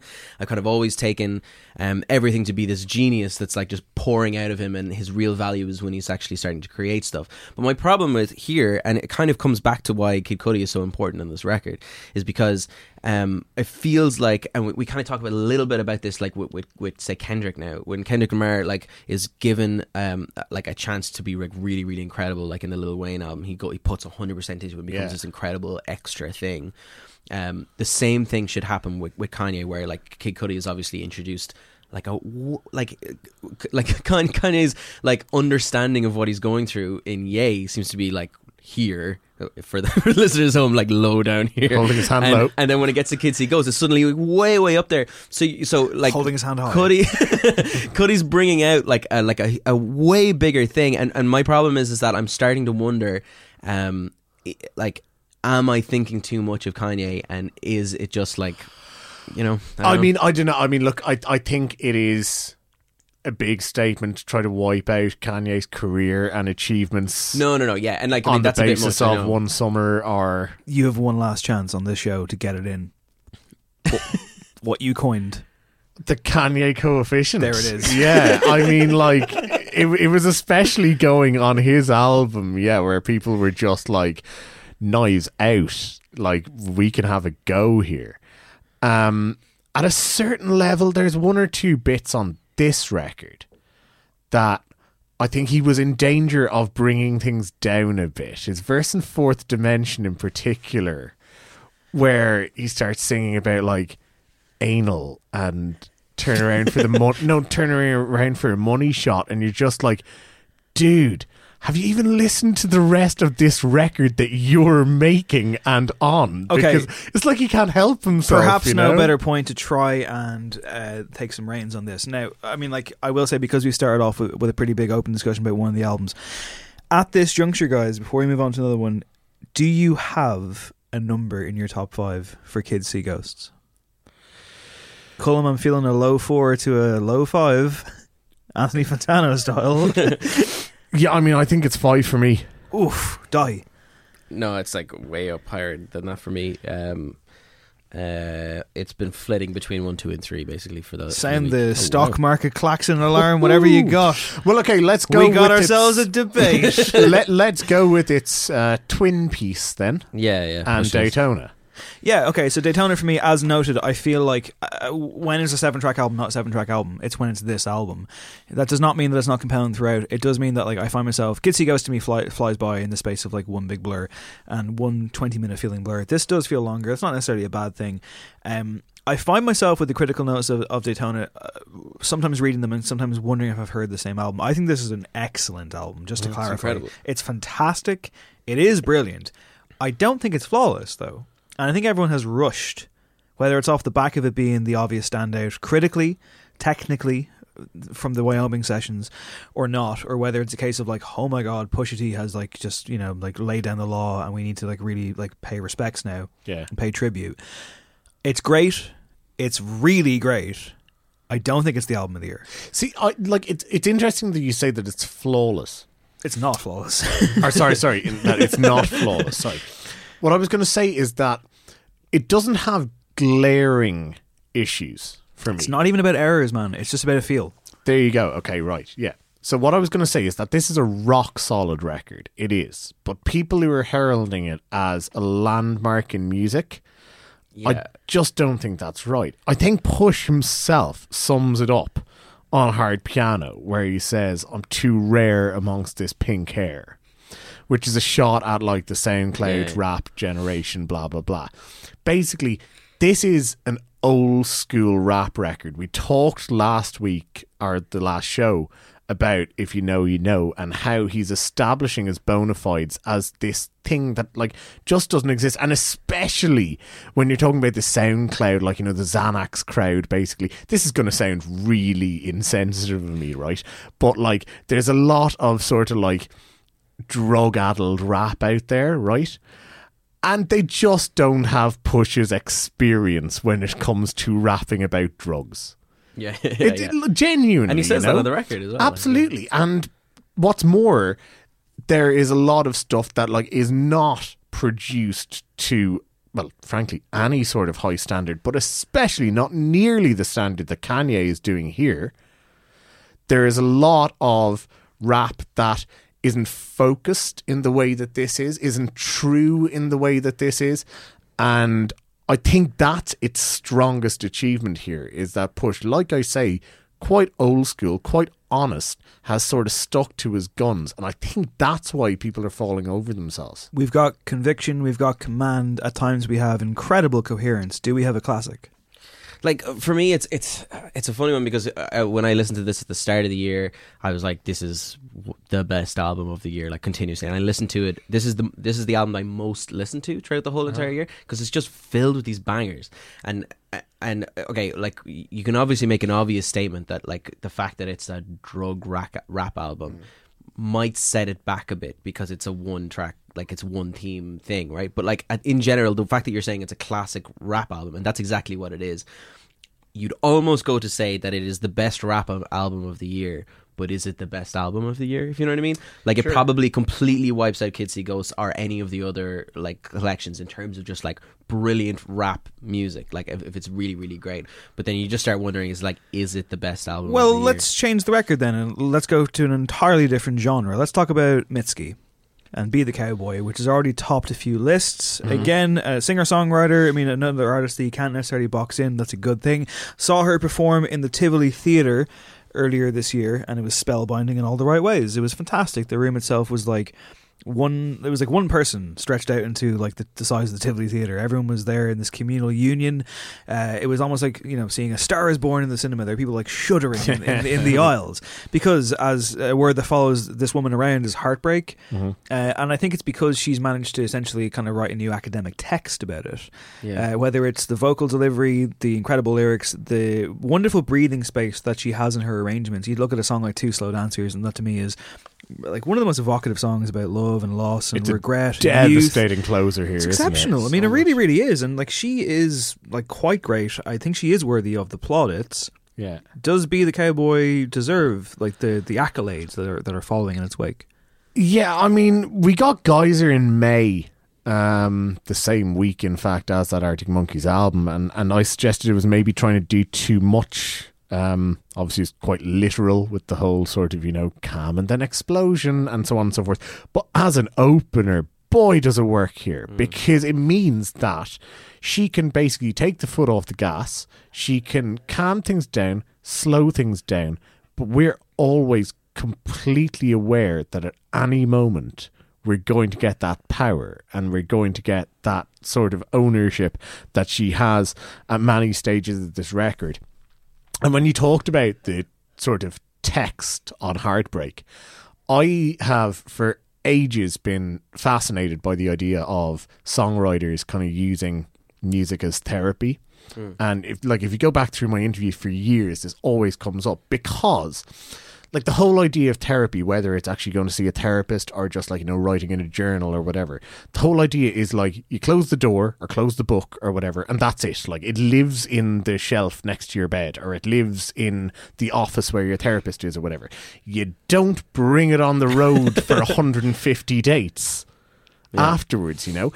Yet here, especially in the middle of the record, it's Lonesome Love and Remember My Name has probably just written two such raw tracks that capture, you know, her reality, and the reality of the road. If I may, just not to like derail this completely, but like, you and I have different ideas about therapy. This is fascinating. Really? Yeah, man. I mean, like, therapy is raw. Like, therapy to me is like, it's 24/7. I couldn't possibly ever shut anything away. Well, no, I wish I could. No, I'm not suggesting that you shut it away, but what I'm saying is, like, but even in terms of like the exercise of it, is that what you're kind of as in like the mechanics essentially? Well, yeah, as in like there's a reason why you don't like meet your therapist in the pub, sure, or on stage. Indeed, why you don't go every day, or why you wouldn't talk to, you know. Yeah, I see the logic, but I'm not sure that I agree. But I like that. I like the disagreement. I mean, most people want to keep it private. Like, that's a thing, right? Okay, or at the very least, like, not to literally make it baggage where you're going from town to town. But in that respect, does she not triumph with that? Quick answer, you, and then you. oh, listen, absolutely, yeah, and that's what's fascinating Quick about answer, this record. I liked it. I mean, for me, like, and it's kind of interesting as well that we're talking about those last two albums are kind of like, oh yeah, these are like really short albums or whatever. I mean, most of the songs here are like a minute and a half long, like less than 2 minutes, but in those short amounts of times it's literal poetry. Like, it's like really intensely she uses such little words, such little phrases to say such an incredible amount. And to be honest, like, I mean, if we're talking about Kids See Ghosts dealing with like stuff like depression and loneliness and sense of identity and stuff, I mean, this has just as much in terms of like those, if not more. Like, I mean, some of the stuff, like talking about being like really, really lonely, the way she talks about it is incredible in this, and like it just comes across so strongly. Now, the one thing that I will say is that I think like from top to bottom, her lyrics and how she says them and how she delivers them is the best out of all of these albums. Right. But the production, like, although it is interesting, it's not even as interesting as what she's done before. The Kids See Ghosts comparison is interesting, especially in terms of production movie, because like for me, what I would say is like where Kids See Ghosts, like the colours are exploding and bursting all the time, and this isn't a criticism of Mitski, but like with Mitski, the colours are draining. Right. And is that on a production level, do you think?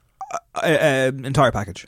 Like, it can be like. But do you think it's mainly coming from the production? Is that like the way you're saying colours is exploding sounds like a production thing to me? No, it's more like just the world she paints and how she says it. But then again, you think about like, you know, the weight of the piano keys, and we're going to come to that in a few minutes with something else in Two Slow Dancers, for example. And it's like I come away from Be the Cowboy and I don't feel elated.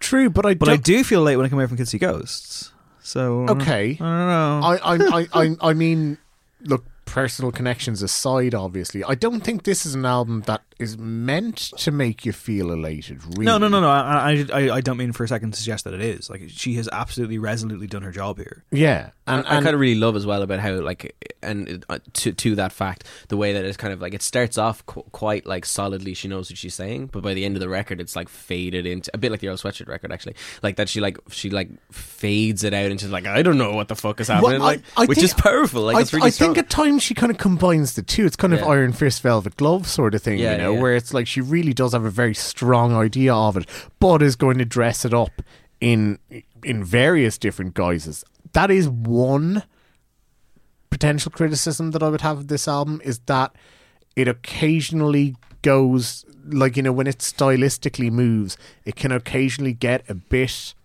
not pantomime, but just like performy. I mean, I mentioned Lonesome Love, which I do think kind of nails its brief in terms of kind of capturing the loneliness of the road. But did she write that song and then it accidentally became a sort of a classic country music? Well, this translates to the live experience, because I mean, like, she basically on this current tour, she essentially gave up guitar duties to someone else and became more physically expressive on stage. Like, one of the tracks she played during the show, she wrote the album on piano beforehand. Yeah, and so she was pacing the length of the stage back and forth while singing, and it was one of the most stressful things I've ever seen live. She managed to make sitting down on a chair be this unnerving, intense experience, and like that takes serious fucking talent and serious like command over what you're doing. I mean, if nothing else, if this isn't the album of the year, it is without question the cementing of a very exciting force in music right now. Oh, without a doubt. And to move on, what I would say is, you talk about like the weight of the piano keys. Now, I've spent most of the year thinking that Singularity by John Hopkins, it was quite a front-loaded album. That like 4 tracks in, and experiences at his gig, technical difficulties aside, one way or the other, I found myself going, whew, what a rush. Am I done? And what I've learned, particularly in the last, I would say, month or so, particularly in the last fortnight, going back on this album, is no, this is a complete experience. It's a kind of a masterpiece.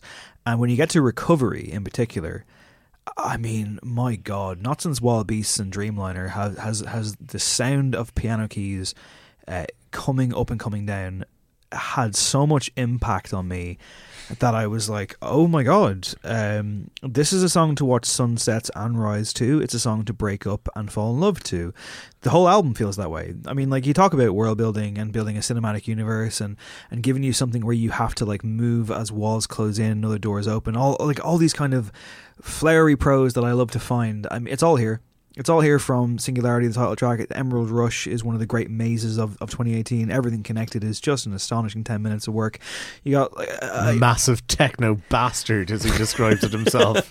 But how does he manage to coexist in those two worlds? I guess I can only go to one person to answer that question, and it's you, Dahi. Like, and this is why, like, when I was trying, like, when I saw this top 5 and I looked at them and I was like, for fuck's sake, lads, how are we going to do this?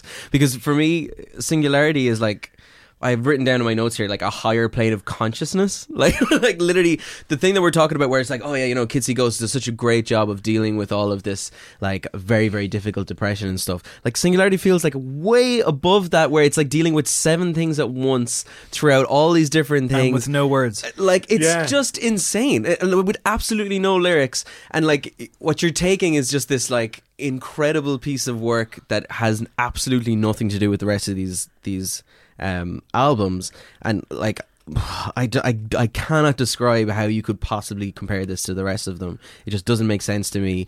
It's such a completely unique album. I mean, if you're looking at production, there is literally nobody else on this planet doing something that this guy is doing. Yeah, it's true. I mean, like, the fact that he manages on an album that is largely built around build and release, yeah, which obviously is a rhythmic thing. But never once does it feel like melody has been overlooked here. In fact, it's probably one of the more melodic, certainly when you're talking about, like, without vocals, it's one of the most melodic works you're going to find. Yeah. I mean, it's a classical piece almost. Like. Yeah, but also sneaky danceable. I remember the first time I listened to this record. Such a jam to parts of it. First time I listened to this record, again, am I right in saying, by the way, that these albums are quite clumped in terms of release date? I have the details right here. This one I know was released the day before I went to France. 4th the week of May. That ended with Arctic Monkeys being released. This came out on the 4th of May. Daytona came out on the 25th of May. Cocoa Sugar, Young Fathers, which we've yet to discuss, came out on the 9th of March. Kitsy Ghost came on the 8th of June, and Be the Cowboy came on the 17th of August. Okay, so, right, not too tight together. Yeah, but there was certainly a rush of great albums. But they were clearly between standouts as well, and they did. They kept their heads above water, and therefore kind of stayed in the conversation over a 5-month-ish period. This album, though, reminded, like, especially when you start playing it, and it is these sort of, like, high synths, and it's quite a sort of ethereal thing, basically, to use one of those annoying music journalist words. Fits. But it does fit, yeah. And you're kind of expecting, or perhaps we're told, that it's a dance album, right? And I felt like a character in one of those movies where you're like, oh, I don't dance. And then, like, it cuts to 30 seconds later and pans across the room and you're just throwing shapes, like, because somehow this, like, really technical, it's so physical, like, it's such a physical album, like. Yeah, but like, one word further, Dahi. I'd say the word muscular. Yeah, but it starts out, and in many ways throughout is just a technical exercise, but it does also have those sort of, like, visceral sort of feelings throughout. And I mean, like, he does talk about this album in this long thing where he's always talking about this kind of, there's like a singular line of consciousness, and then as he builds like these, like, he moves from this world to the next, and, like, he said this was a follow completely, and he's done this entire thing like fucking on acid, like it's completely way above, like, anything that we would be able to understand. But I just cannot describe how completely unique this is. And if you're into music, like, anybody from any kind of genre that they're into can just listen to this and can recognize the brilliance of it. And, like, when we saw him play in Body and Soul this year as the like the headline slot on the main stage on the Saturday night, and I barely looked at the stage because I was just looking across this field at people, like, melting, like, could not handle how insane it was. I think that was your drugs. No. I swear it wasn't. People were like, because he would do this thing. It wasn't. He would do this thing, and it's apparently the album. Fuck you guys. He would do this thing where, like, you think he's all the way in, and you think he's at the apex and the height of, like, some moment, and then suddenly there's an extra 5 elements drop in, and you're like, what the actual fuck is going on? It, like, when you talk about production, like, I mean, it's just far and away the best thing. Like. Okay, right. There's a 5th album. We must get to it. Well, just before we do, though, can I just say that this more than any other record here. I think it might be the only one. Surprised you the most? Grew better over Does time? it have a dud? So Echo Dissolve. Yeah, so I was does just going to the say momentum. So yeah, and that was the kind of that was the one record. thing. That was the one thing that like was said in the review back when we were doing it. Is that like there's a certain part just around Cosm and the thing where it starts to slow down. Yeah. Now I will say that like you can say that because everything else is so high energy, and there's like a part where there's two slow songs that are very very close together. Right. But I think like when I went back to it again and you start listening to those two where it starts slowing down, they're beautiful in themselves as well. Like Sure. I think they're really really good. But like I would say that is the only thing that you could probably say that is an issue. Yeah. But you could also throw back on that and kind of go, this is a fucking way longer album than those two fuckers. So like whatever. It's true, and I think that is one thing. The sense of scale does make even that 3 minutes or 4 minutes or whatever it is All right, fade lads. into the background. You know what Yeah. doesn't have a dud? My album of the year. Yeah, shit. But All right. are we just putting all the rest of the albums out of their misery here, Dave? Do you think so? Because I'm with you. Thank you, Oh, brother. for fuck's sake! No way. Now, to be fair, I will say this: I'm struggling with John Hopkins versus this album. I really am, because Singularity has grown in so much appreciation for me in literally like the last fucking 72 hours alone. I'm like, holy shit, this album is actually amazing and has taken me over. But the opening of Cocoa Sugar by Young Fathers, right? See How. The very first thing that you hear on it is like this weird, yeah, and it genuinely sounds like you're getting off a bullet train in a pretty okay novel, I would say. Yeah. And you're exiting the train and something hits you in the fucking side of the head and you don't know what it is. Was it the door? Was it someone who walked by me? Am I now marked for death? Where am I? What am I doing? What year is it? I got all of that from a split second. So imagine what unfolds afterwards. You talk about Young Fathers and the ability to not be categorized. You talk about the ability to be vital.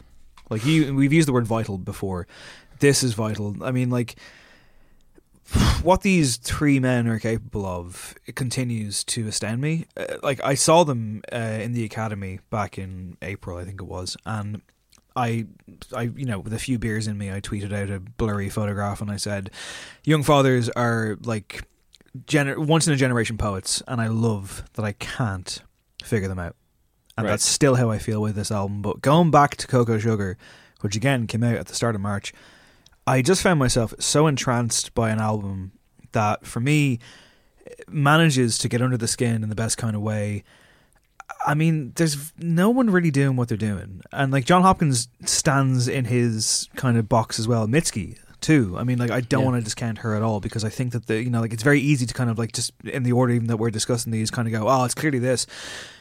But I mean, I don't understand the alchemy that these guys possess, but I'm like, hook it to my veins, man. I mean, in some ways, I mean, I'm not going to say I understand it, but I can at least put some sort of reason as to how this album comes into being, because for a number of years they've been producing obviously incredibly high level, incredibly well produced, incredibly well written music, but have always had a restlessness and, almost the idea of a point to prove, and have intentionally made people a bit uneasy at times. If you've ever watched them live, boy, you know that feeling.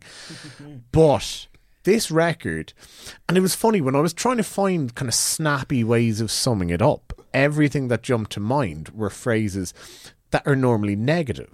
Things like finding your level, abrasive, or, well, no, one that I used was plateauing. It's as though they have now kind of got to the point where they don't need to sort of like, try to climb higher, try to push you away anymore. They're on a level where they can explore, and, all doors are open, basically. This was a record where in March, Dave and I both said it was the best thing we'd heard all year.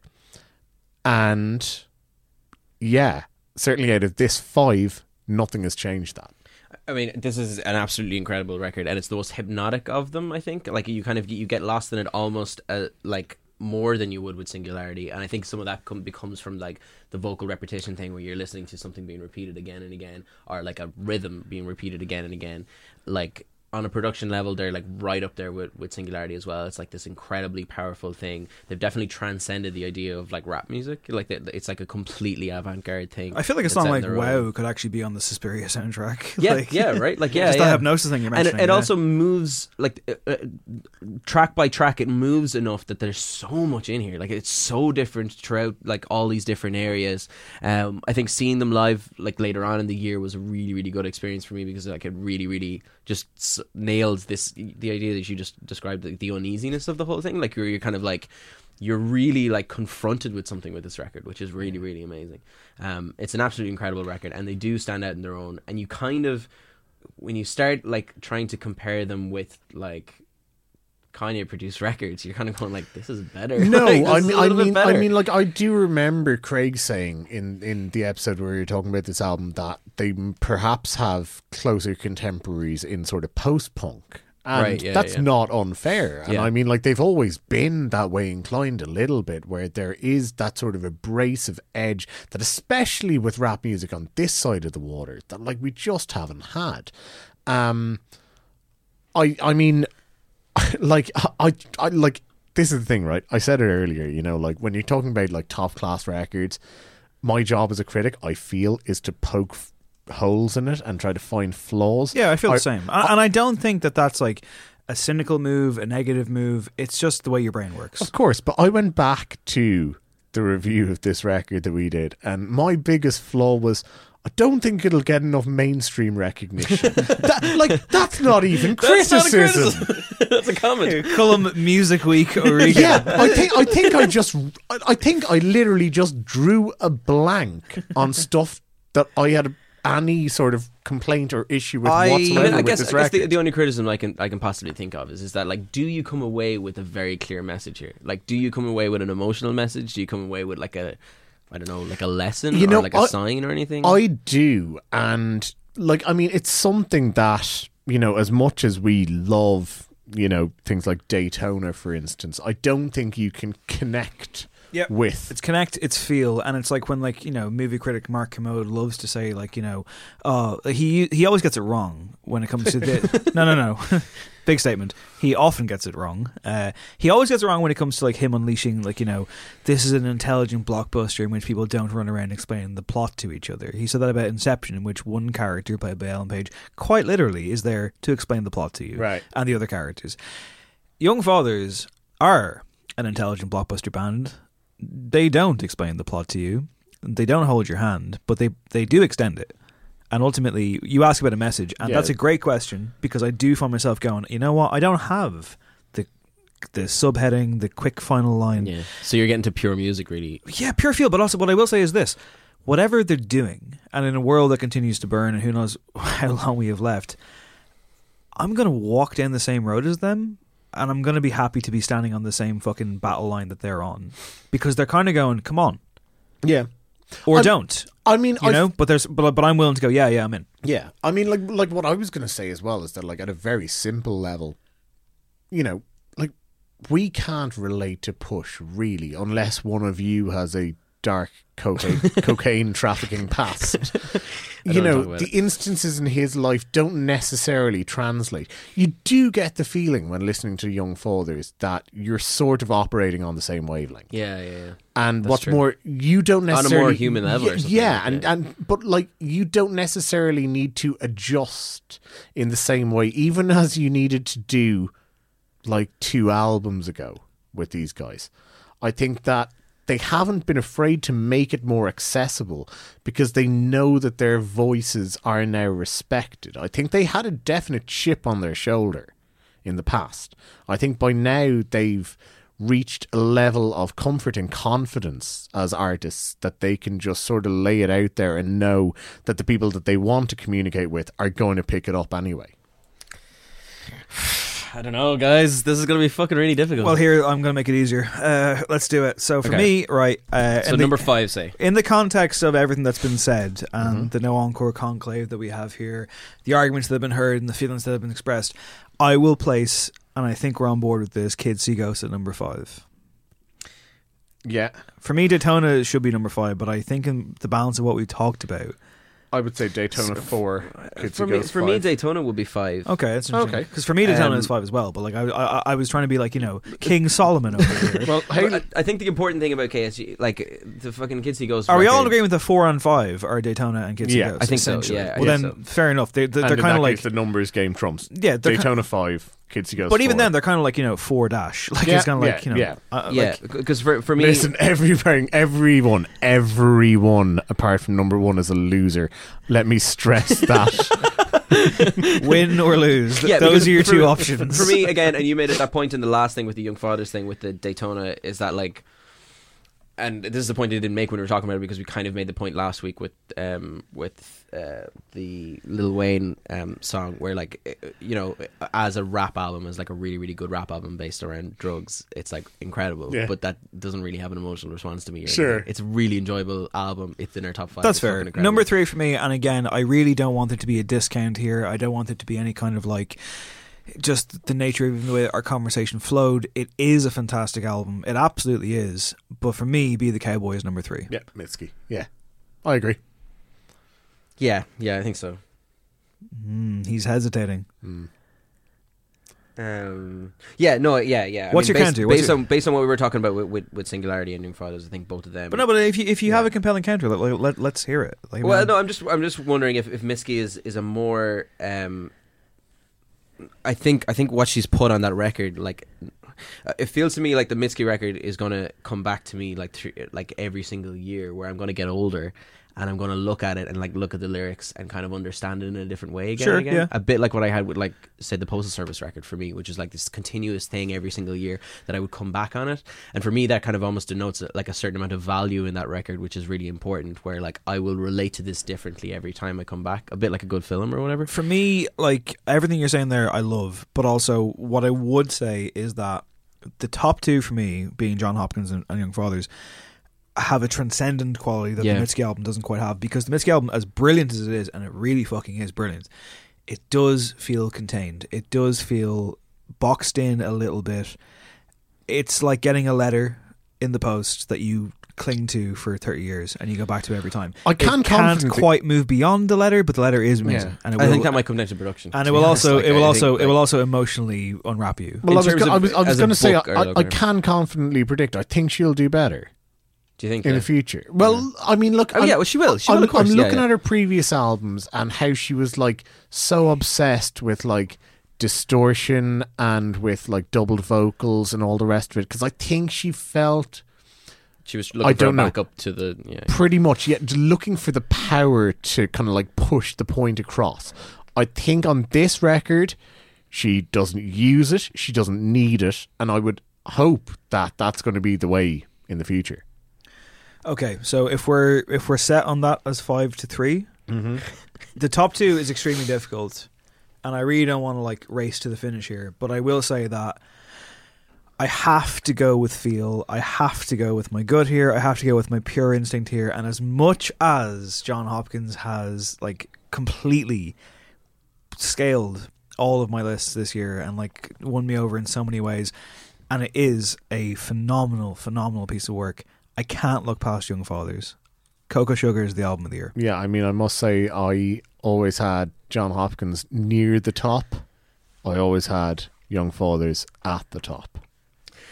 To me, like, everything that you said about the Young Fathers record, right? Every single thing that you said, you can relate back to the John Hopkins record as well. I fully agree. So every single good point on the Young Fathers, you have on Singularity as well, right? But the only thing that I would say would be better is that the Singularity as an album transcends all genres, that it's like it does enough difference, spans way more, whereas Young Fathers is probably still set in the hip-hop world. The one thing... That is a very convincing argument, I will say. It is. The argument that I would have is the one that I brought up at the end of the Singularity argument, which is that if it drops on that one point, if I go through the track list, there is a song that I could delete. That doesn't quite bother me so much. I mean, like, to me, that's a real technical, like, that's like a fucking, Pro Evolution Soccer, Kazuki Ito is the referee, oh fuck, like, he's going to give us a red card if we so much as look at him. Like you're coming at that from like a, like, to give you another example, like a Strictly Come Dancing judge. Because that one didn't work. I'm very sorry. a Strictly Come Dancing judge who's just like not having it, man. Boy, do you know the ways to relate to me? Have video games and Strictly Come Dancing. Okay, what about 146 shows, Dave, okay, and fine, it's like he fine. barely knows me. Heel referee with a fast count. Okay, got me in the end. Okay, fine. I'm just saying, like, I'm not willing. No. Here's the thing. A much more clearer language now. Yeah. I'm not willing to decide this album on a fucking technicality. Sure. I think that's too difficult, too harsh. Yeah. It's extremely tough. Can you feel like you've heard some of the Young Fathers record stuff before? Yeah, because I've heard Young Fathers records before. Yeah, no, but I've heard John Hopkins records before, and like, you know, like it's not a million miles off his previous. Yeah, but like I mean, if that album was in here, it'd be number 2 as well. Like what I would say is that like John Hopkins is completely and utterly out on his own. Like there's literally, you wouldn't even call it a techno album anymore. It's completely transcended. There's so much like other atmospheric stuff underneath. This is really difficult. Like for me, like I don't think like with the stuff that we're talking about Young Fathers, where it's like there's nobody like them. We haven't heard anything like them. They're doing something that nobody else is doing. I think that John Hopkins is doing that, but more. like he's doing it more than what you're saying Young Fathers is. I mean, I can't disagree that he is out on his own as well. I feel as though, and maybe it's simply because we're exposed to so many artists that we could potentially compare to Young Fathers. Yeah. That it feels that much more powerful. I don't know. Now, granted, you are probably exposed to an awful lot more dance music and a lot more electronic producers than the majority of people. I can pretty safely say there's nobody like John Hopkins. Like. Oh yeah, no. But I mean, there's moments where there's like. But what I'm saying is that you would be far more familiar with his contemporaries who aren't quite like him, whereas we would probably in the mainstream be more familiar with an awful lot of hip hop. Yeah, but also to be fair, I mean, like this whole thing, and I know like Young Fathers. I know I've already said it's Young Fathers, but like I am like my brain is currently like doing laps, and like I'm sitting here in the middle of both of you guys. You're both looking at me like, why can't we go to the ice rink? I want to go to the arcade. I can't do both. I mean, I think if we're in it's extremely difficult. Then we need to have an extra good point on one of these albums. Is that how it works, Dahi? Is it? Well, like I mean, what else are we going to fucking do? We're going to sit here all night? No. Is there something in one of these two albums, like not a negative, a positive? Is there a positive on one of these two albums that you puts can it put over the top? That puts it over the top. I mean, like there probably is, and like, I mean. It's so difficult, and this does call the very nature of even doing like lists into question. The Young Fathers album to me, like, again, it made me feel something like physical. Like, you know, we've used that word physical even about the John Hopkins album, and I fully agree. The John Hopkins album in the last, like, critically, actively listening to it for the focus of this kind of forum in the last few days, the last week or so. And also, I did go back to revisit the Young Fathers album, having not listened to it for a bunch of months. So, like, while both albums were incredibly familiar to me, I've only kind of refocused on them from a end of year, really hardcore review point of view properly in the last kind of, I'd say, 7 days. And that for me is enough because I've listened to them a whole bunch. I guess Hopkins was more emotional, and I mean, even this morning, like, getting up at like 6 a.m. and going to work in the dark, putting on the John Hopkins album, I put out a really fucking pretentious tweet with a link to the album just saying wake up, and but that's what the album envisions or instills in me, and I envision that kind of thing. And like I've said it before, like when it comes to this album, like I can see a heart breaking and healing all at once. The Young Fathers album, as Cullum says, there's a darkness there, there's a scariness to it. It's inviting you into an entirely different world. I can't decide. I mean, if a gun was put to my head right now, I mean, I'd still think I'd be like, I don't know, man. Give me another 10 minutes, please, before you pull that trigger. It's tough. I'm turning him. It's not that he's turning me. Like, if anyone's turning me, it's fucking John Hopkins. Oh yeah, of course. Like, it wasn't me who did. Like, I don't like. Again, like I mean, like I said before, this is all on mic. We know this. Yeah, we know this. Yeah. That's fine. I mean, like, you know, that's like, the beauty of it. But I think, like, again, instinctively, it's also on mic after 4 beers. But like, instinctively, 4. Ooh, big man, hey, boy, big balls. Look at him. Check him out. Thanks to the beer that doesn't sponsor this podcast. I don't know. I mean, like, Jesus Christ, I hate that it's coming down to this. I wish there was a more definitive runaway. There isn't. So I'm going to take a minute. Colin Regan, you speak now. Well, I know you're on the Young Father train, but like, is there anything to play for John Hopkins for you? Listen, I love the John Hopkins album. And frankly, if I did not agree with it being one of the top 2 albums of the year, you'd have heard it by now. Yeah.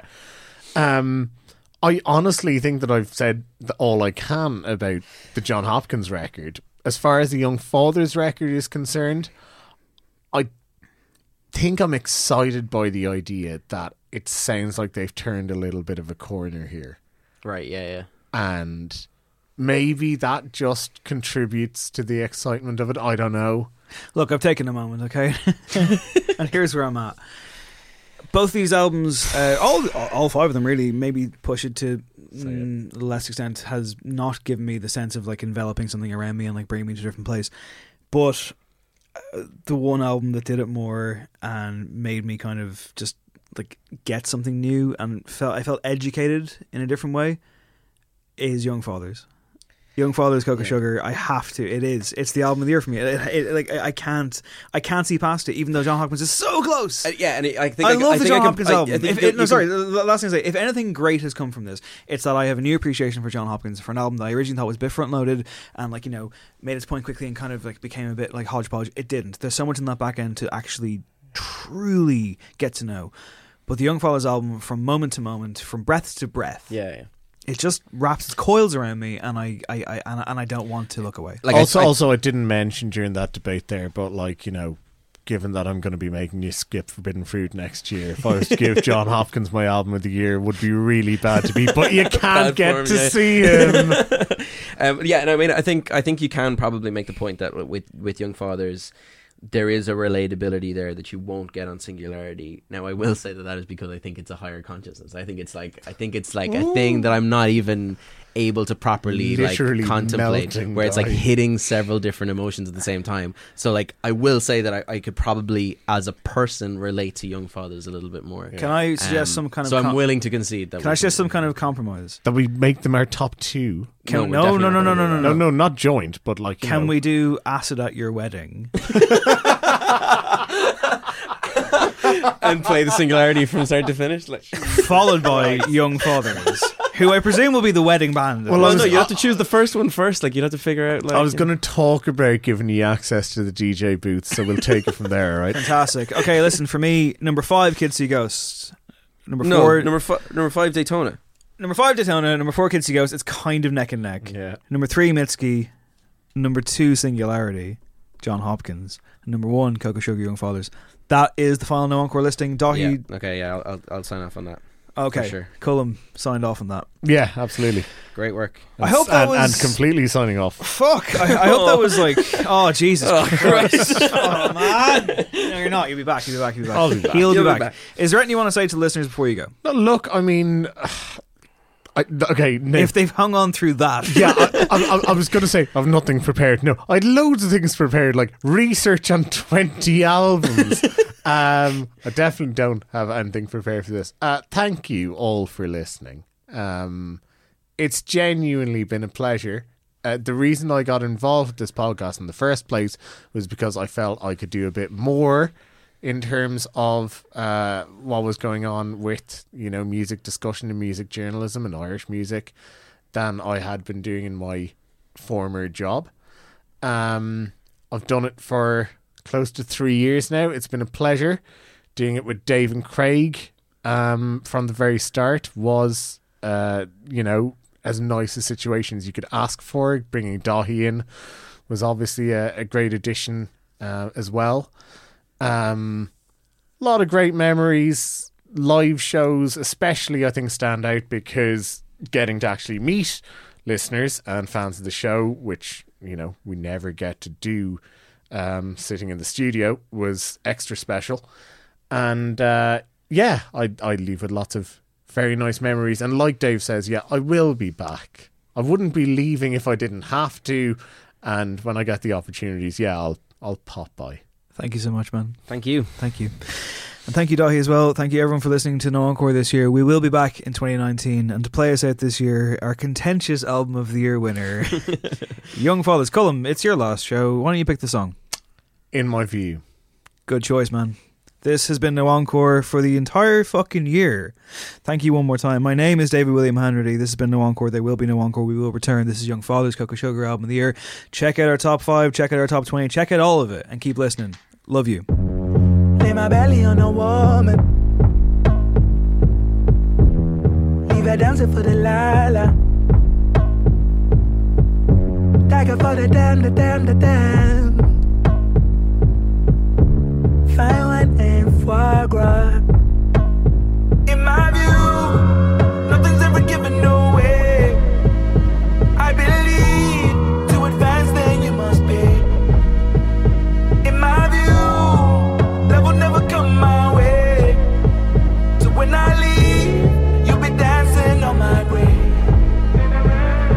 I wanna be king until I am. A man is just a man, I understand. Has everything gone to plan? Don't say it out loud, just let me dance. I know you wanna, say you wanna. I never said I was a saint, I'm a sin again, and then I sin again. I really wanna take your honor. I'm writing blank checks, I'm a greedy bugger. I take your daughter to feel the thunder. Daddy's little girl, not a big In my view, nothing's ever given away. I believe to advance, then you must pay. In my view, love will never come my way. So when I leave, you'll be dancing on my grave. In my belly on the woman, leave it dancing for the Lala. Dagger for the damn, the damn, the damn. Buy one and forever. Next soldier, next season. Trust me, even more delicious. And I'm more rich than me. No longer vicious. And I'm more rich than me. No longer vicious. And I'm more rich than me. See no more peace, baby. And I'm more rich, no longer vicious. See no more peace. Just cradle, cradle. No longer vicious. See no more peace, baby. Just cradle, cradle. In my view, nothing's ever given away. I believe to advance, then you must pay. See no more peace. In my view, love will never come my way. And I'm more rich. So when I leave, you'll be dancing on my grave. You'll be dancing on my grave. Trickles down your mouth into your hands. I wanna be king until I am. I wanna be king until I am. I wanna be king until I am. Man, oh man, oh man, oh man, oh man. This podcast is part of the Head Stuff Podcast Network. At Total Wine & More, we know what pairs perfectly with summer. Go ahead, test us. What goes best with a beach trip? This crisp rosé. A pool party? Try these craft beers. Oh, you're good. Wondrous selection, helpful guides, ridiculously low prices. Total Wine & More. Planning for your next trip? Elevate your travel style with Quince. Quince has all the jet-setting essentials you'll want for your next getaway, like European linen, premium luggage options, buttery soft Italian leather bags, and so much more. And is all priced at 50 to 80% less than similar brands. Plus, Quince only works with factories that use safe and ethical manufacturing practices. Pack your bags with high-quality essentials you'll be wearing for vacations to come with Quince. Go to quince.com/pack for free shipping and 365-day returns.